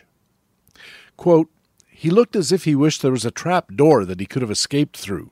The bottom line is that he's not looking out for the best interests of the game. He's not looking out for what the fans want, or what players deserve. Certainly not what us old-timers would like to see. And trust me, there were many conversations all weekend about what we'd like to see different these days." Carew acknowledged that Manfred is working for the owners, but then laid out what Carew sees as two problems with how Manfred has been doing that. Problem one, he said, is that he tries to justify what the owners want as being great for everyone. Problem two is that he's terrible at trying to justify it. Carew complained that baseball looks more like softball these days, with 4 outfielders and ghost runners in extra innings. He also complained about the influence of analytics in the game, saying modern players know all about their launch angles and their exit velocities, but, and I quote, "they don't understand the nuances of the game. The finer points of our sport are being downgraded to the point of being lost," he said. "That's why games are longer, slower, and more boring." Then Carew laid all of this at Manfred's feet. Again, I quote, "Manfred tries giving off the vibe that it's not his fault. Okay, then, whose fault is it? If the commissioner of baseball doesn't have the final word, then nobody does." In this, I think Carew might have lost the thread a little bit. Somebody does have the final word, as he himself acknowledged earlier, the owners. But he went on to say, "I think what he's saying is that he, Rob Manfred, is helpless. If so, then maybe we need someone else in that job. Or we need to create a new job." Carew mentioned a pipe dream from a decade or so ago. An independent baseball czar was what we needed, a neutral party representing neither the owners nor the players, but the game itself. Carew wrapped up by acknowledging that times change, and agreed that baseball in 2022 shouldn't look like it did from 1967 through 85 when he was playing, or even from 92 through 2001 when he was coaching.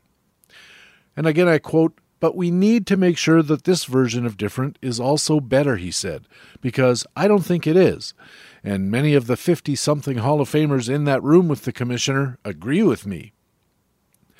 And later in the newsletter, he suggested the change to baseball environment should mean that Pete Rose, the all-time hits leader, should be welcomed into the Hall, making a pretty pointed remark about the hypocrisy, and again I quote, "Baseball banned Pete for gambling, and now the sport is raking in the big bucks from bookies and casinos." Now, I don't necessarily agree with Rod Carew about everything. Like a lot of old-timers, I think his stance on analytics comes across as misinformed and frankly out of touch. But he has the welfare of the game at heart, and challenging the commissioner about that was something that more people inside the game should be doing. For Baseball HQ Radio, I'm Patrick Davitt of BaseballHQ.com. I have my extra innings comment here at Baseball HQ Radio every week. And that's Baseball HQ Radio for Friday, August the 26th. Thanks very much for taking the time to download and listen to show number 33 of the 2022 fantasy baseball season. I also want to thank our guest expert for this Friday full edition, Joe Orico from SportsEthos.com and the Fantasy MLB Today podcast. Joe is a somewhat new guy on the scene, but he's already carving out a niche by focusing on popular online formats. I also want to thank our regular commentators from BaseballHQ.com, the best fantasy baseball website in the business. Our Market Watch commentators were Harold Nichols and Ray Murphy, and our frequent flyer commentator was Baseball HQ analyst Alex Becky. I'm Patrick Davitt, your extra innings commentator and the host of Baseball HQ Radio. I sure hope to see you on the BaseballHQ.com subscriber forums, and remember you can stay in contact with Baseball HQ on Facebook and on our Twitter feed at BaseballHQ. You can also follow my personal Twitter feed at Patrick Davitt, where you'll always be the first to know when a new podcast is available. Please tell your friends about Baseball HQ Radio. Take a second to go to Apple Podcasts or Spotify, Google, Pocket Cast, wherever you catch your pods, and leave Baseball HQ Radio a good review and a rating. It helps us find new listeners, and that helps us keep the podcast going. If your podgetter of choice doesn't find Baseball HQ Radio, please let us know about that or anything else on your mind by emailing bhqradio@gmail.com.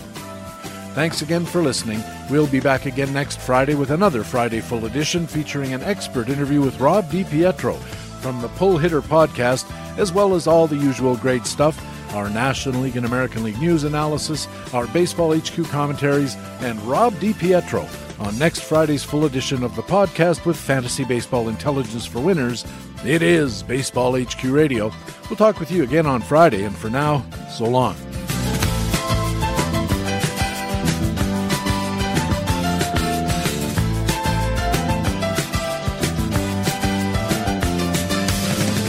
Baseball HQ Radio is a weekly free podcast available through iTunes and other podcast aggregators, or directly from baseballhq.com, where we have an archive of past shows as well.